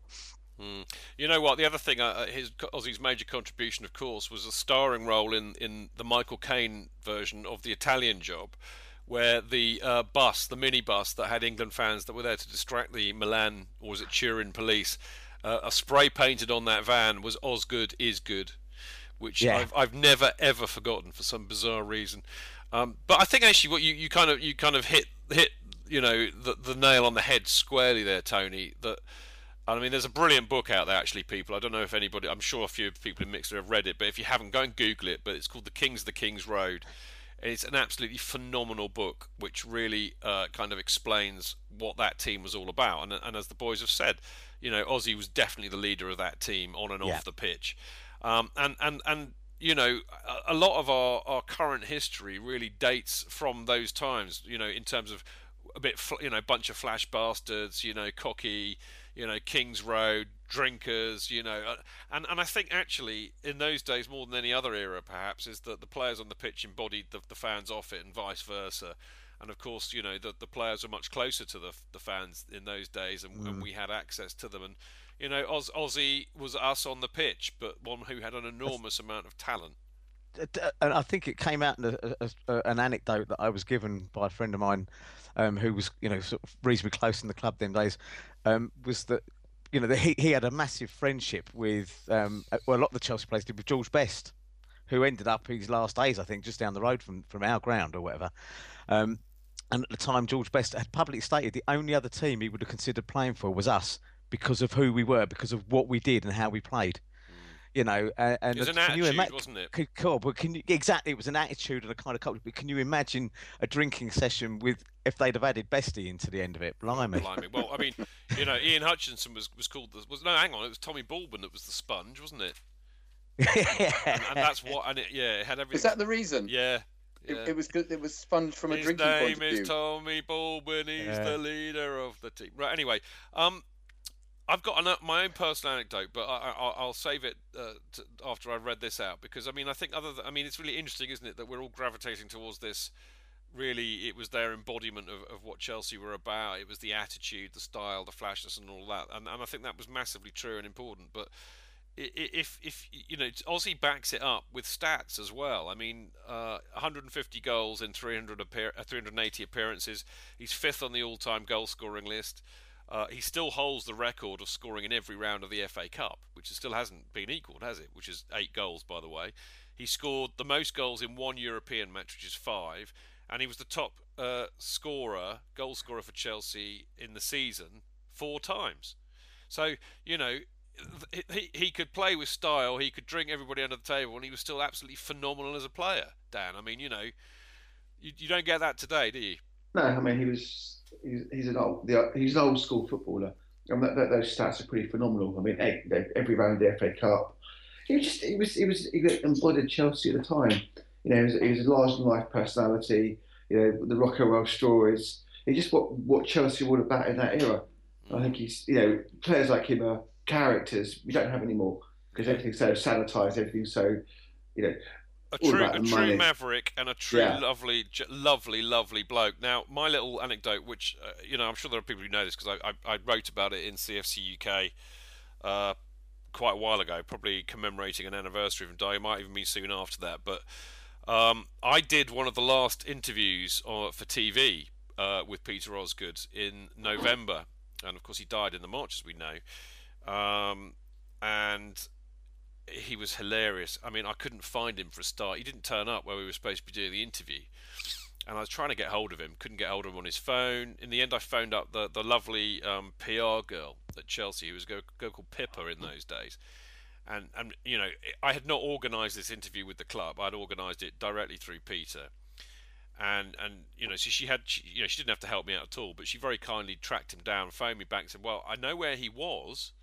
And I said, "Well, where was he?" He said, "Oh, he's been at this Legends do we've been having here, and I've spoken to somebody, and he's running late, but he is on his way." Anyway, Ozzy turns up an hour later than he said. He's in an absolute panic. He's terribly embarrassed about being late, really apologetic, clearly flapping. And I said, "Ozzy, look, don't worry, mate. Don't panic. Let's just calm you down." I said, "Would you like a drink?" And he kind of gave me that look like, "Does the Pope wear a funny hat?" And so I bought him a drink. I said, "Well, what would you like?" He said, "Oh, I'll have a glass of wine." And I said to the bar, I said, "Right, what I don't know, Pinot Grigio or something." And then before I could say anything, "Yeah, make it a large one." And the barman hands me over this glass of wine. I swear to God, you could put half a bottle of wine in this glass. Ozzy woofs that down, and suddenly, the colour's back in his cheeks, and he's ready and firing to go. Now, I mean, technically, I'd only really, when you do an interview with somebody, that you kind of pay for about half an hour, maybe an hour at most. Ozzy gave me 2 hours, and I made it very clear to him very early on that I was a big Chelsea supporter, so he lapped all of that up. And he was just wonderful. He was charming. He was hilarious. He was lovely. And at the end of the interview, he turned around to me and he said, "Mate," he said, "I really enjoyed that." He said, "That was a great interview." He said, "You're the best interviewer," he said, I've ever been interviewed by." He said, "You remind me of that bloke," or "What's that bloke with the tash?" He was going, "What's that bloke with the tash?" And I said, "I don't know." He said, "Oh," he said, "I know." He said, "You remind me of Desmond Lynam." He said, "You're very easy to talk to. You're lovely." And I'm thinking, "Ozzy, shut up. You don't need to say that." I said, "You're my fucking idol here, Anyway, so off he disappears, and I then breathed, as you do, and I talked to the cameraman, and I kind of let it all out, and I just said, "I can't believe it. I can't believe it. I've just interviewed Peter Osgood. My life is complete. Take me now, and I'll be happy." And as I'm extolling how wonderful Peter Osgood was and how excited I was to have interviewed him, Ozzy comes rushing back into the room unannounced, holding a Gianfranco Zola shirt and a framed copy of the photograph of him heading the equaliser against Leeds in 1970. And he said, "Mate," he said, I had to come back and show you this. I had to come back and show you this. He said, I've been at this Legends do, all day, and the legend that they were celebrating was Gianfranco Zola, and I met him. I met Zola, and he gave me this shirt. He gave me a signed shirt. He signed it for me, and he's the king of Stamford Bridge. And I said, whoa, Ozzy, no way, man, no way. I said, Zola was fantastic, but you are, and will always be the king of Stamford Bridge. And he looked at me and he said, "Oh, mate, honestly, that's too much." And he meant it. I mean, he's so humble. An absolute one-off, and I tell you, mate, he is sorely missed at that club. Speak. Any one of you. Yeah, I mean, before I crack up and cry, because I remember. You can't follow that, Chidge. You can't follow that. I mean, that's a fantastic story. I mean, he's one of our real heroes, and if like when Matthew Harding died, it's one of those moments where you're like, that really hurts. It's like one of your own, because you've got that absolute connection with him just through your. Where I sit, Tidge. It's where I sit. Where you sit? What do you mean? Aussies. In Aussies. Of course you do. Yeah. That's right. He's got the song "When Ozzy and Co restored our pride." Well, I mean, Richard Weeks said something very interesting at the Supporters Trust meeting, which is not sub judice, but which I didn't realise actually, because of course I've never sat there. But there's a little plaque apparently in the shed end, commemorating the fact that Ozzy's ashes are buried under the penalty spot. And Richard's certainly going to have words with the club, because apparently it's been covered up by some of the electronic scoreboards.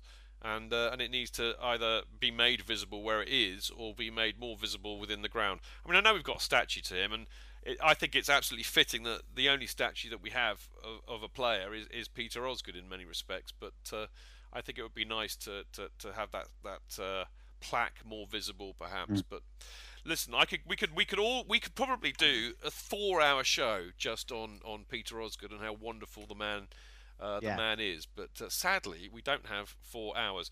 Now, we're not going to talk about the European Super State, because compared to Peter Osgood, frankly, it's bollocks. We will talk about the gates at Stamford Bridge, but I'm going to shove it into part 4 as one of the emails, Jonathan, and I can tell you all about it then. So in a minute, after a very short break, we will talk about the new Stamford Bridge gates and a couple of emails, and do our usual supporters news roundup. We will see you in a second.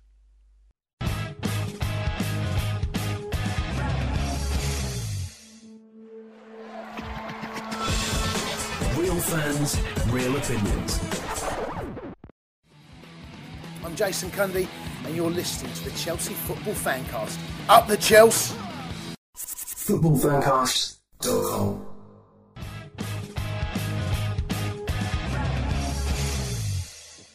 Okay, welcome back. I am Stanford Chidge, and you are listening to the Chelsea Football Fancast. And those who are listening to us in Mixlr during our break will know that we carried on the Aussie chat, and my proof were needed that we could do about 4 hours talking about Peter Osgood, and none of us would be bored with it, and I suspect you lot wouldn't either. Anyway, we have lots of business to get through here. Now, I've pushed this particular bit of the show into this part because I really do want to talk about it. Because a young lad, I don't know if he's a young lad, he might be as old as me for all I know, but he's a chap called Alex Holloway emailed me to talk about this. And I shall read this email right now. It says, "Hi Chidge, I'm a big fan of the podcast, long-time listener, first-time emailer. I'm sometimes logged in live on Mixlr as Chelsea a Hole, but don't say much." Fair enough. I'm not sure if you're aware, but the club have launched an open design competition today to design the new gates to the Fulham Road side as part of the new stadium development. My architecture practice plan to enter the competition, but would really love the input and insight of the Fancast community and those close to the supporters' trust. I think it's important that the design is an embodiment of Chelsea's fan base. The gate should stand as a monument to match day going fans and not the powers that be. As a Chelsea fan and someone who grew up locally, I attended the neighbouring Oratory School for many years, I would really appreciate the opportunity to work hand in hand with you guys on submitting a really fantastic proposal. The deadline for the design competition is noon 24th of March, so we have to move relatively quickly on this in order to distill the idea and produce something convincing, and having you guys on board would really give us the edge. It would be great to hear your thoughts, it would be great to meet up over a beer and chat further. It would have also been great if I'd have remembered to say this last week, which have of course given Alex another week, but I'm afraid I didn't. But it did strike me as interesting, actually, and I just wonder what your boys' thoughts on what might be I've got an idea myself, but I'd be quite eager to hear it. Dan, we haven't heard from for a while. So, Dan, what do you think? Spot, I'd like to see maybe significant player numbers into, like 26 for John Terry, 25 for Zola, maybe they're kind of put into the gates, depending on how many gates we're going to have. You could make it like an advent calendar. Yeah, literally, yeah. Or Play School. What's behind the round window? I bet you were on that, weren't you, Jonathan? What did you say, Chidge? Sorry? I bet you were on Play School, weren't you, with Brian Cant? No, I met Brian Cant once though. I'm very disappointed to hear you weren't on Play School or Play Away. My dad was on Play School. Was he really? Yeah, he played Mr. Bits and Pieces. He played. Was he? Do you know what? I remember that. He was a collector of bits and pieces. Funnily enough, he went around with it like a rag and bone man, but unbelievable. He had a flat cap and a brown yes. kind of lab coat, didn't he? Indeed. And Derek Griffiths was frequently the presenter at the time. I remember it. Remember him? Yeah, me too. Fantastic, Yeah, I do. fantastic performer. That's Yeah, mental. brilliant. That is absolutely mental. Dan, sorry, I completely hijacked what you were talking about. But you would like something themed around numbers, significant Possibly, numbers of yeah. players. I mean, or because I think if you're going to try and do players' faces, it's not going to come out very well. Numbers are a good thing. The badge, which is kind of like, everyone does a badge. Maybe You could have all badges. You could have badges down the seasons, down the years, couldn't you? I'd like to have the old weather vane that used to be on the old East Stand. It was a Chelsea player in George Hillsden, isn't it? Yeah, it was. That's right. Blue top, white shorts, and black socks, which was the old strip. I'd like to have just two big versions. You have a modern version and of a modern kit. Have Costa and George Hillsden, and it's just be both of them, and they would just push it open with both of them, and they come back together again. I just had a great idea. You could have, if people wanted to, you could have like names of family members in the gates. So, for example, you've got a permanent memorial to past Chelsea fans. So you could have people's names. So, for example, my dad, Silver, Kid, Lover.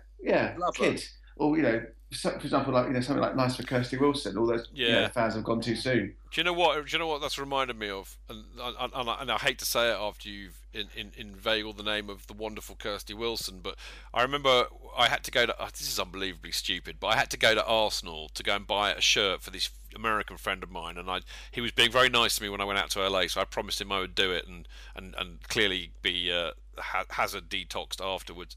A Gooner shirt. Yeah, but as I went out there, what I didn't realise before, I'd never seen this before, but in front of their megastore, they've got little plaques in the pavement of fans of theirs who have died and clearly had their ashes buried there or something. And the thing that made me absolutely laugh my cock off was the fact that one of them was called Martin Levy. And I thought, but Martin's on the podcast. A, how can he be dead? And B, how can he be a gooner in disguise? And me being me, I took a photograph of it and tweeted it out and basically, coated him off, because I'm a bit mean like that. And ruined his reputation forever. Well, the thing about Martin was you can't ruin Martin's reputation. It's lower than a snake's belly, mate. Tony, do you have an idea, old son? I do, but it seems rather flippant after what you've mentioned, to be quite honest. Oh, come on. Nothing can be more flippant. Nothing can be less flippant. Well, flippant. It is quite flippant. I was just thinking of some, sort of solid iron gates with the Michelangelo fresco painted across the front of them with different pictures of our previous owner and then have them named the Stanford Bates. Brilliant. Oh, that's brilliant. That's brilliant. They're going to be electric gates, by the way. Oh yeah, they should be. And oh, I love it. And maybe no. I was going to say because I always used to call the Copthorne the Bates Motel. In my lighter mood. And you could have an effigy with a bucket behind it with "Save the Bridge." Save the bridge. Good old put a Kenneth. quid in every time. To gain entrance, you have to put a quid in. That's before you get into the ground itself. Oh, that would be appropriate because, of course, he was sued and successfully sued for only £1. Hurry up. Yeah. The only idea I've had with this, and before I waffle on about this, if anybody's listening, well, of course, there's loads of people listening in Mixlr, but actually, if you have an idea and you want to contribute to this, Alex is really, really well up for that. Now, I can't remember his email address because I forgot to write it down like a complete spanner. But it's no problem. If you've got an idea, I can put him in touch with you. And he really does want some input from what we're talking about. Anyway, so email us chelseafancast@gmail.com if you've got some ideas or strong views about what you would like the gates to be. And then hopefully he can filter that into whatever they decide to design. And then they can send that off and hopefully win the competition, and then you can all own it. But the one idea that I had, there's a couple of there's a great T-shirt, and I've seen some stuff on kind of Facebook and Twitter, very much in this style. But great. In fact, the people out there, if you've not come across these guys, you really must. But they're called atimebeforesky.com, and they make some brilliant T-shirts with a very old school Chelsea theme around them. Like, for example, you can buy replicas of the "You Can't Ban a Chelsea Fan" T-shirts, for example, and they're decidedly against modern football and everything that Sky has done, and they are absolutely brilliant.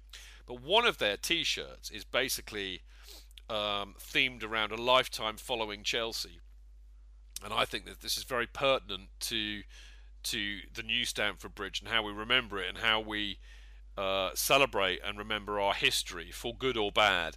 And they basically have this kind of block text of loads of historical or things that's synonymous with Chelsea's history, and I'll run through this very, really quickly just so you've got an idea. But for example, the Rising Sun, March 10th, 1905, Fred Parker's Dog Bit, Fatty Fulks, Huey Gallagher, Moscow Dynamo, 120,000, Bentley's Boys, Drake's Ducklings, Doherty's Diamonds, Sexton Sizzlers, The Old Enemy from Yorkshire, Osgood is Good, Old Trafford to Athens, The Kings of the King's Road, Eddie Mack's Blue and White Army, The Boys in Blue from Division 2, The Shed, The White Wall, The Middle, The West Side, The North Stand, You Can't Ban a Chelsea Fan, Football Specials, One Man Went to Mow, Flash at Burnham Park, Johnny Neal, The Very, Very Special One, Ian McNeil, It's a Long Way to Fulham Broadway, The T-Bar Casuals, Gate 13, Pringle, Lacoste, Fear, Joey's Gonna Getcha, Johnny B, The 100% Man, Pat Nevin, Kerry Dixon, Speedo, Gate 13, probably already said that, haven't I?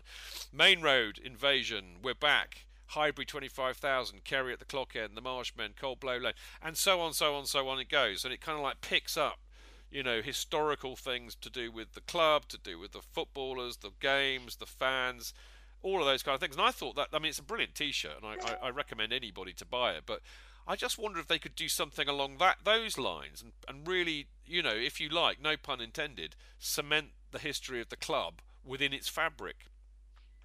Jonathan. I think it's a great idea, Tony. Yeah, Sorry, great. Tony. Yeah, very good indeed. Yeah. You could add much more to that as well. You could add lots of chants to that as well. Well, they have. I mean, for example, in the at the Time Before Sky T-shirt, they've got some of the chants in there. So, always look on the bright side of life is one. I'm saying they could put many more in. There are many more. They've picked up on that. I think it's a great idea, Chidge. But for me, I mean, they're brilliant T-shirts, and I've seen similar things done on Facebook and Twitter. But they absolutely encapsulate Chelsea Football Club from the football and from the supporters' perspective.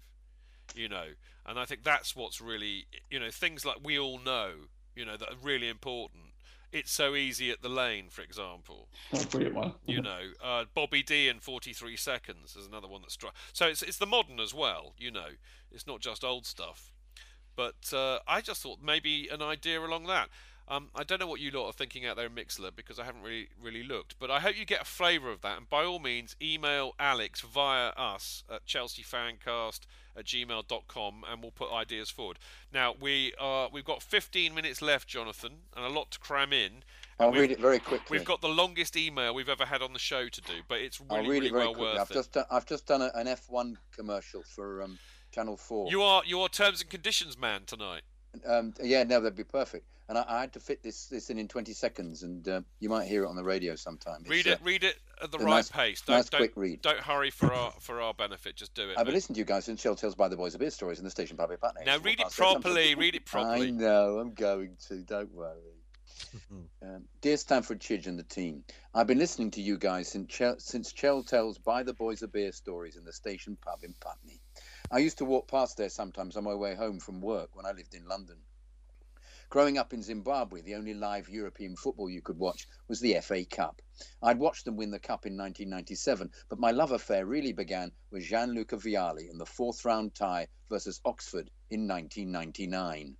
The idea of the manager picking himself for a match, then getting the penalty, dubious penalty, to save the match blew my mind. I loved him and the international vibe the team had. When I moved to England, I lived in Earl's Court and couldn't believe I could walk to the ground. In the 12 or so years I lived in London, I got to the bridge as much as I could. I got to see some amazing matches and even 3 Wembley semi-finals. Unfortunately, the last one was against City. And I live in Copenhagen, though I can watch many of the matches. The commentary's in Danish and it's not quite the same. I find myself relying on the Fancast, the Chelsea, the Podding Shed, and the Chelsea Fans channel on YouTube to tap into what other supporters are feeling. That's your one listener, Tony. I find myself disagreeing with you guys a lot of the time, but I know that when I listen to you, I'm getting the real thoughts and feelings of real Chelsea fans that have Chelsea in their hearts. So on that, I feel like I'm a part of you. As I said, though, I find myself disagreeing with you guys a lot. And over the last few weeks, I've just been driven to write in. I'm not surrounded by Chelsea fans, so I don't know whether my views represent just me or a number of supporters. But here's an alternative view on a couple of things. Jose had to go. I absolutely love Jose. I thought he was an amazing manager, a great man, and his link to us supporters is forever, but our feelings for him cloud the truth. The tactical genius of his first stint in charge was nowhere to be seen the second time around. His basic tactics were home or away, 4-2-3-1. Solid defence and let the talent up front get the goals. Yes, we walked the league last season, but as defences shut up shop, and we had to try to unlock them, we struggled. It seemed that he just didn't know how to change it. There was no instruction or pattern of play designed to unlock defences. It was all down to the talent on the pitch, and if they couldn't do it because of form, bad luck, the ref or whatever, he started turning on them. You can say what you want about players not pulling their weight, but for there to be such a palpable discord, you have to put the blame on the manager. After all, keeping everyone motivated and pulling in the same direction is what management is. The club are right to hold off on contract talks with JT. JT's status and position in the club goes without saying. Captain, leader, legend. From the youth team, cleaning boots, to being the most successful captain in our history, the guy is a living legend. He is, however, 35 years old now. Branner is 32 now. He was offered his one-year extension and signed it happily. Cole, Lampard and Drogba were older than that when they were refused one-year extensions, which is why they're ending their careers elsewhere. Yes, we wanted them to end their careers at Chelsea, but players have the right to maximise their playing careers. They got better deals to play elsewhere and took them. Let's not forget that the club made these guys wealthy, successful, legends of the club and the game. Scholes and Giggs always get brought up as the right way to treat club legends, but the truth is, as they were willing to sign one-year deals to stay, whereas Drogba, Cole and Lampard were not. I do think JT does deserve a one-year extension based on the form he was showing before he got injured. But if he's pushing for more than a year at 35, I don't think he should get it. I think his power play in the media is an attempt to force the club's hand. Either the club caves in and gives him the contract he wants, or if they don't, he leaves and the supporters blame the club.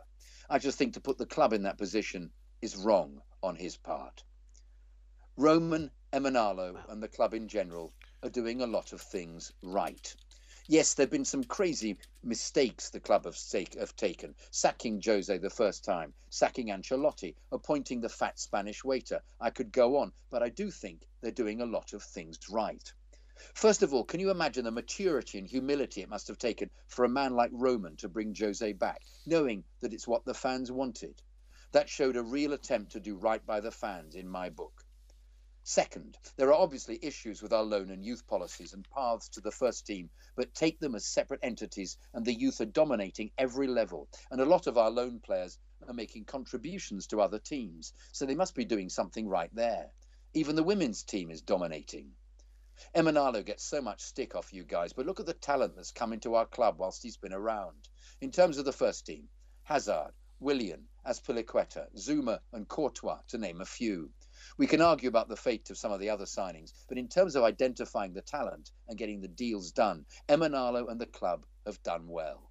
Think of signing Willian from under Spurs' nose, or getting Zuma and Courtois in so young, or signing a player like Fabregas that is still only 28. Of the team that won the league last year, only Terry and Ivanovic were over 30. That to me says a lot about the forward thinking and planning they're doing in terms of the squad. Once the talent is in the building, either in the academy or with the first team, it's then the manager's job to work with them. It pains me to see the outflow of talent under Mourinho, especially Mata, Lukaku and De Bruyne. Seems like Mourinho gave up on them too early. Even players like Moses, Barr and Schürrle did not do too much wrong in a Chelsea shirt. Not to mention the mass exodus of even better players there may have been if he'd stayed. It's been a tough season, but overall, things are looking up again. We're playing better, looking happier, and still could end the season with a pot. I think that if we keep our main players and get another decent striker, we can challenge for everything again next season. I still think we have a great squad that could dominate and entertain for years to come. Thanks for all the work you guys put into the Fancast. I look forward to it every week. Keep it up and maybe lay off Emenalo and the club a bit. Win or lose, up the Blues. Lionel in Copenhagen. And that's all we've got time for tonight on the Chelsea Fancast. Actually, I think you could have written a whole fancast around that one email. Well, I read it out. Well, I'm a good lad, and if people take the trouble to write in, the least I can do is to get it on the show. I'm glad we're not paying Jonathan by the word because we'd be stuffed. Maybe retired. But the other thing that I thought, I'll talk to you guys about it in a sec. Although we need to be fairly brief, but I was intrigued by this because, to be really honest, number one, I don't think this show has, sat here and shat our nappy about Mourinho going. I think we were quite considered about that. We were very upset because of what might have been and what should and could have been. But I think we accepted that things had got to a stage where they just couldn't go on, and we were fairly phlegmatic about that.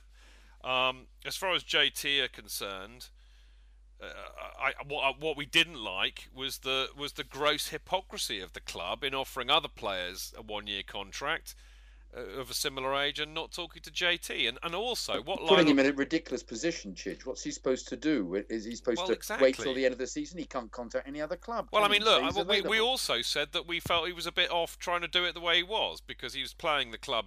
He's playing the club. There's no doubt about it. But they're playing him. Yeah, but they're playing him, exactly. And the other thing with that was that I can't remember now because you interrupted my train of thought, Jonathan. I'm so sorry. So don't fucking do it again. Never. But the bottom line is that we were not doing what we weren't getting all pissy about JT per se. We were making a very valid point. I think we make a very balanced argument. Yeah, I do. And now the other one. Hang on, there's another one. Emanalo. I mean. Basically, Emanalo. Yeah, I mean, we've stuck the boot into him a bit, but we've also actually been really considered. And I can remember myself saying on this show, I'm saying, well, I mean, everybody makes him the public enemy number one at Chelsea, which is, I think, quite simplistic. I think there's more to it than that. I actually don't really think the guy has as much power and clout as people give him credit for, and I think it's Roman and Marina that make most of the decisions. And actually, Roman takes advice from every Tom, Dick and Harry who thinks they've got a football brain. So, whilst I think the guy isn't as good as we deserve in the role that he does at Chelsea per se, which is my view, my opinion, I don't think he's quite as bad as a lot of other people would paint him. So, look, Lionel, I think it's brilliant. Hugely long email. Fantastic that you got some strong opinions on that. I don't think we stick the boot into the club or Emanalo or anybody else really, unless we deserve it. And I think that there are many things that the club have done in terms of mismanagement that's been quite shambolic.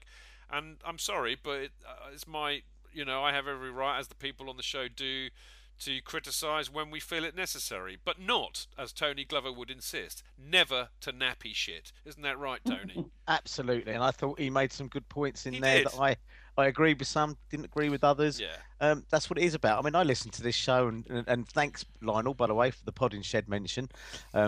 It's nice to know we have one listener out there. But I would actually say that, virtually every fan cast. Look, we stood in that pub, the Cock, the other week, Chidge, and we got opinions like that wherever we went. Yeah. It's like a massive. Isn't that the whole nature of it? But that's how it's supposed to be. Yeah. No, it's always going to be the case, isn't it? Because we don't actually know, do we? Yes. Really? No, we don't. That's the problem, isn't it, Jonathan? Always. Yeah. So we have to presume and deduce, but ultimately we're not in the know. So. I think it's really funny, Jonathan. We've said this on the show before as well, because the number of times Chelsea supporters, particularly I see it on Twitter all the time, are absolutely coating off all of the journalists for making stuff up and talking bollocks and rubbish. But actually, the irony is that we are in the same boat. We're exactly the same boat for the same reason that we and the journalists know as little as each other when it comes to the machinations of Chelsea Football Club, and therefore everything is just conjecture and hypothesis. But we've got 2 hours to do it in Chidge. Exactly. They've got a small article. And we're much more entertaining. Much more. And we love Chelsea far more. I mean, the thing is, Lionel, final point on this is that, I love Chelsea FC, right? But, I don't love them unconditionally. I love, sexually. I love my wife unconditionally, but that's the only person in the world that I love unconditionally. I don't know. Is she there? She's standing there. I'm shouting it very loudly so she can hear. You know. But if they act like wankers, I'm going to call it. If they do stuff I don't like, I'm going to call it. And I mean, I include the players in that. I don't believe in this kind of you can never criticise the players. Why not? People criticise me all the time, and so they should, as Lionel kind of did a little bit, and he's entitled to do that, and fair play to him. We've got to move on because otherwise we'll be here till 10 o'clock. And I won't get to the cricket. You won't get to the cricket. I haven't eaten yet. So we'll do a very, very, very, very quick roundup, which I shall do, and as Jonathan would say, terms and conditions man. Right, CFC UK. You can get CFC UK at home games from CFC UK stall opposite Fulham Broadway Tube, and also at the away games. Hurry up, it's only £1. And if you can't get it there, you can get it in the States as a hard copy. Just go to @CFC UK USA. I've gone a bit Marxist in my article this month, and not what she says, Chidge. Not what my wife. Very good, Osgood. Anyway, I got a bit Marxist with my article this month about tickets, and somebody's already tweeted me on Twitter saying, well done, somebody has to. Right, Chelsea Supporters Trust. Join the trust, get your voice heard by the club. £5 to become a voting member, or free for non-voting members. Sign up at chelseasupporterstrust.com, and then you can attend the meetings, come to the events, vote on the issues that directly affect you, and make sure you get your voice heard. Follow them on Twitter at ChelseaSTrust, and well done to the Trust, of which, of course, I am involved, for a superb flag that was adorning the Matthew Harding upper, and Richard is involved with that. I don't know if he's still in the house, but well done, looked great. CPO, if you want to own a little bit of Chelsea and protect the future of the club, go and buy a share in the Chelsea Pitch Owners, who own the freehold of Stamford Bridge, and whose aim is to ensure that Chelsea Football Club will remain playing football at Stamford Bridge. To find out how to buy a share for around £100, email info@chelseapitchowners.com, or check out chelseafc.com /fans/Chelsea-pitch-owners. Follow them on Twitter @pitchowners. Chris Morgan is running in the London Marathon, but I'm going to wait till next week because I plugged it last week, but I will plug it again next week, Chris, I promise. And very lastly, congratulations to the Chelsea Fans channel, Rory, on his engagement to his lovely girlfriend, who I believe is called Victoria. I'm sure Rory will let me know if I've got that wrong. It is Victoria. It is Victoria. Well done. Yeah, well done to Rory. It'll make a man out of you, son. There's no denying it. Right, we will be back next Monday, which is the 14th of March, is it not? Yes. I believe it is, when we will either be discussing how Chelsea will march on and dominate world football for millennia to come, having beaten PSG to get through to the next round of the Champions League competition, or getting through to the semi-finals of the FA Cup by smashing those horrible sock robbers, also known as Everton. Or we will be discussing how our season is over and we might as well go and watch cricket or something, or just go and get drunk and not bother going. I don't know. But it could be quite an interesting show, boys, could it not? Yes, absolutely. Yeah. It could be all or nothing, couldn't it? It is all or nothing. I like a bit of all It'll or probably nothing. be half, won't it? That's probably what'll happen. Yeah. Yes. The great thing about football is we don't know. No. And the other great thing about football is we will all have an opinion on it.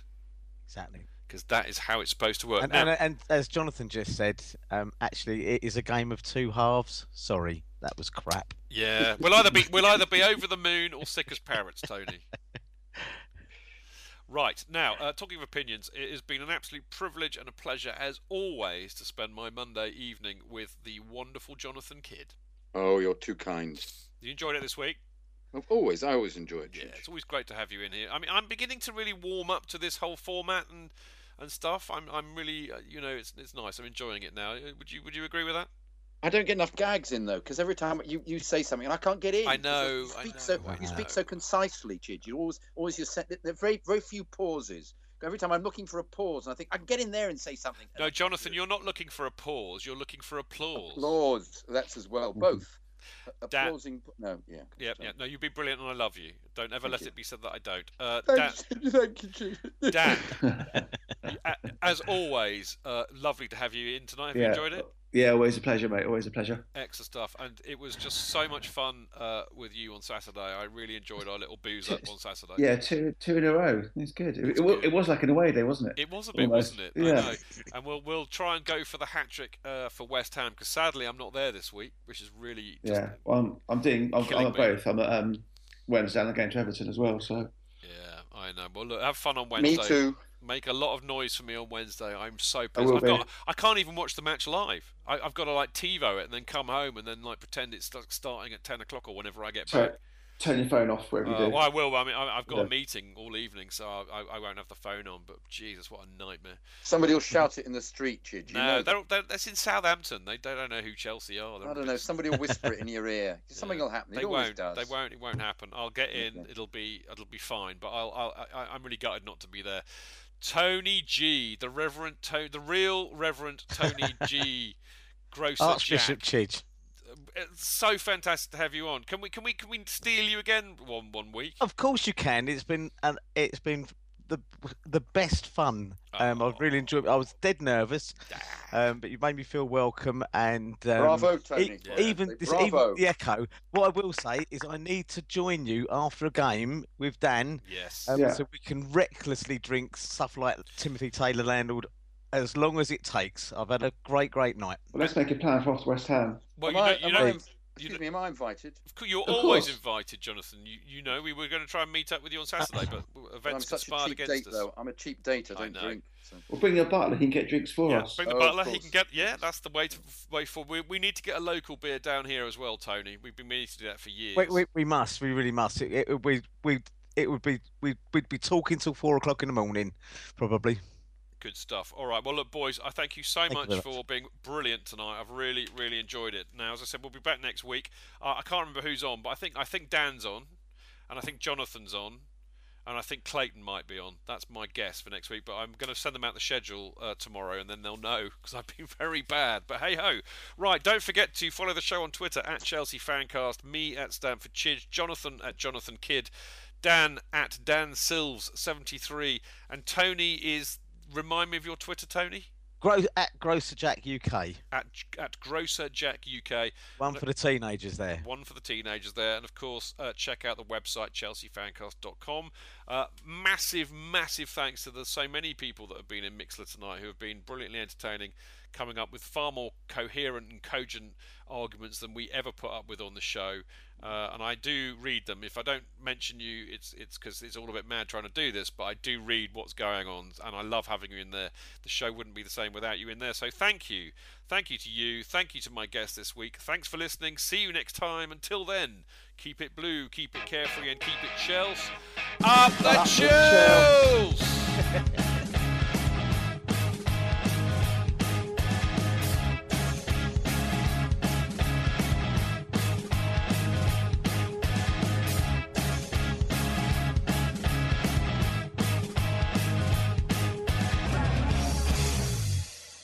It's the 90th minute. All your mates around. You've got your McNuggets share boxes ready to go. Your mates already got booked for double dipping, and you steal the last nugget, snatching all 3 points. Perfect. Order McDelivery now on the McDonald's app. You in? At participating restaurants, 18 plus, serving times, delivery fee and terms apply. See mcdonalds.com. Normally, being a little extra can be a bit much. But when it comes to healthcare, it pays to be extra.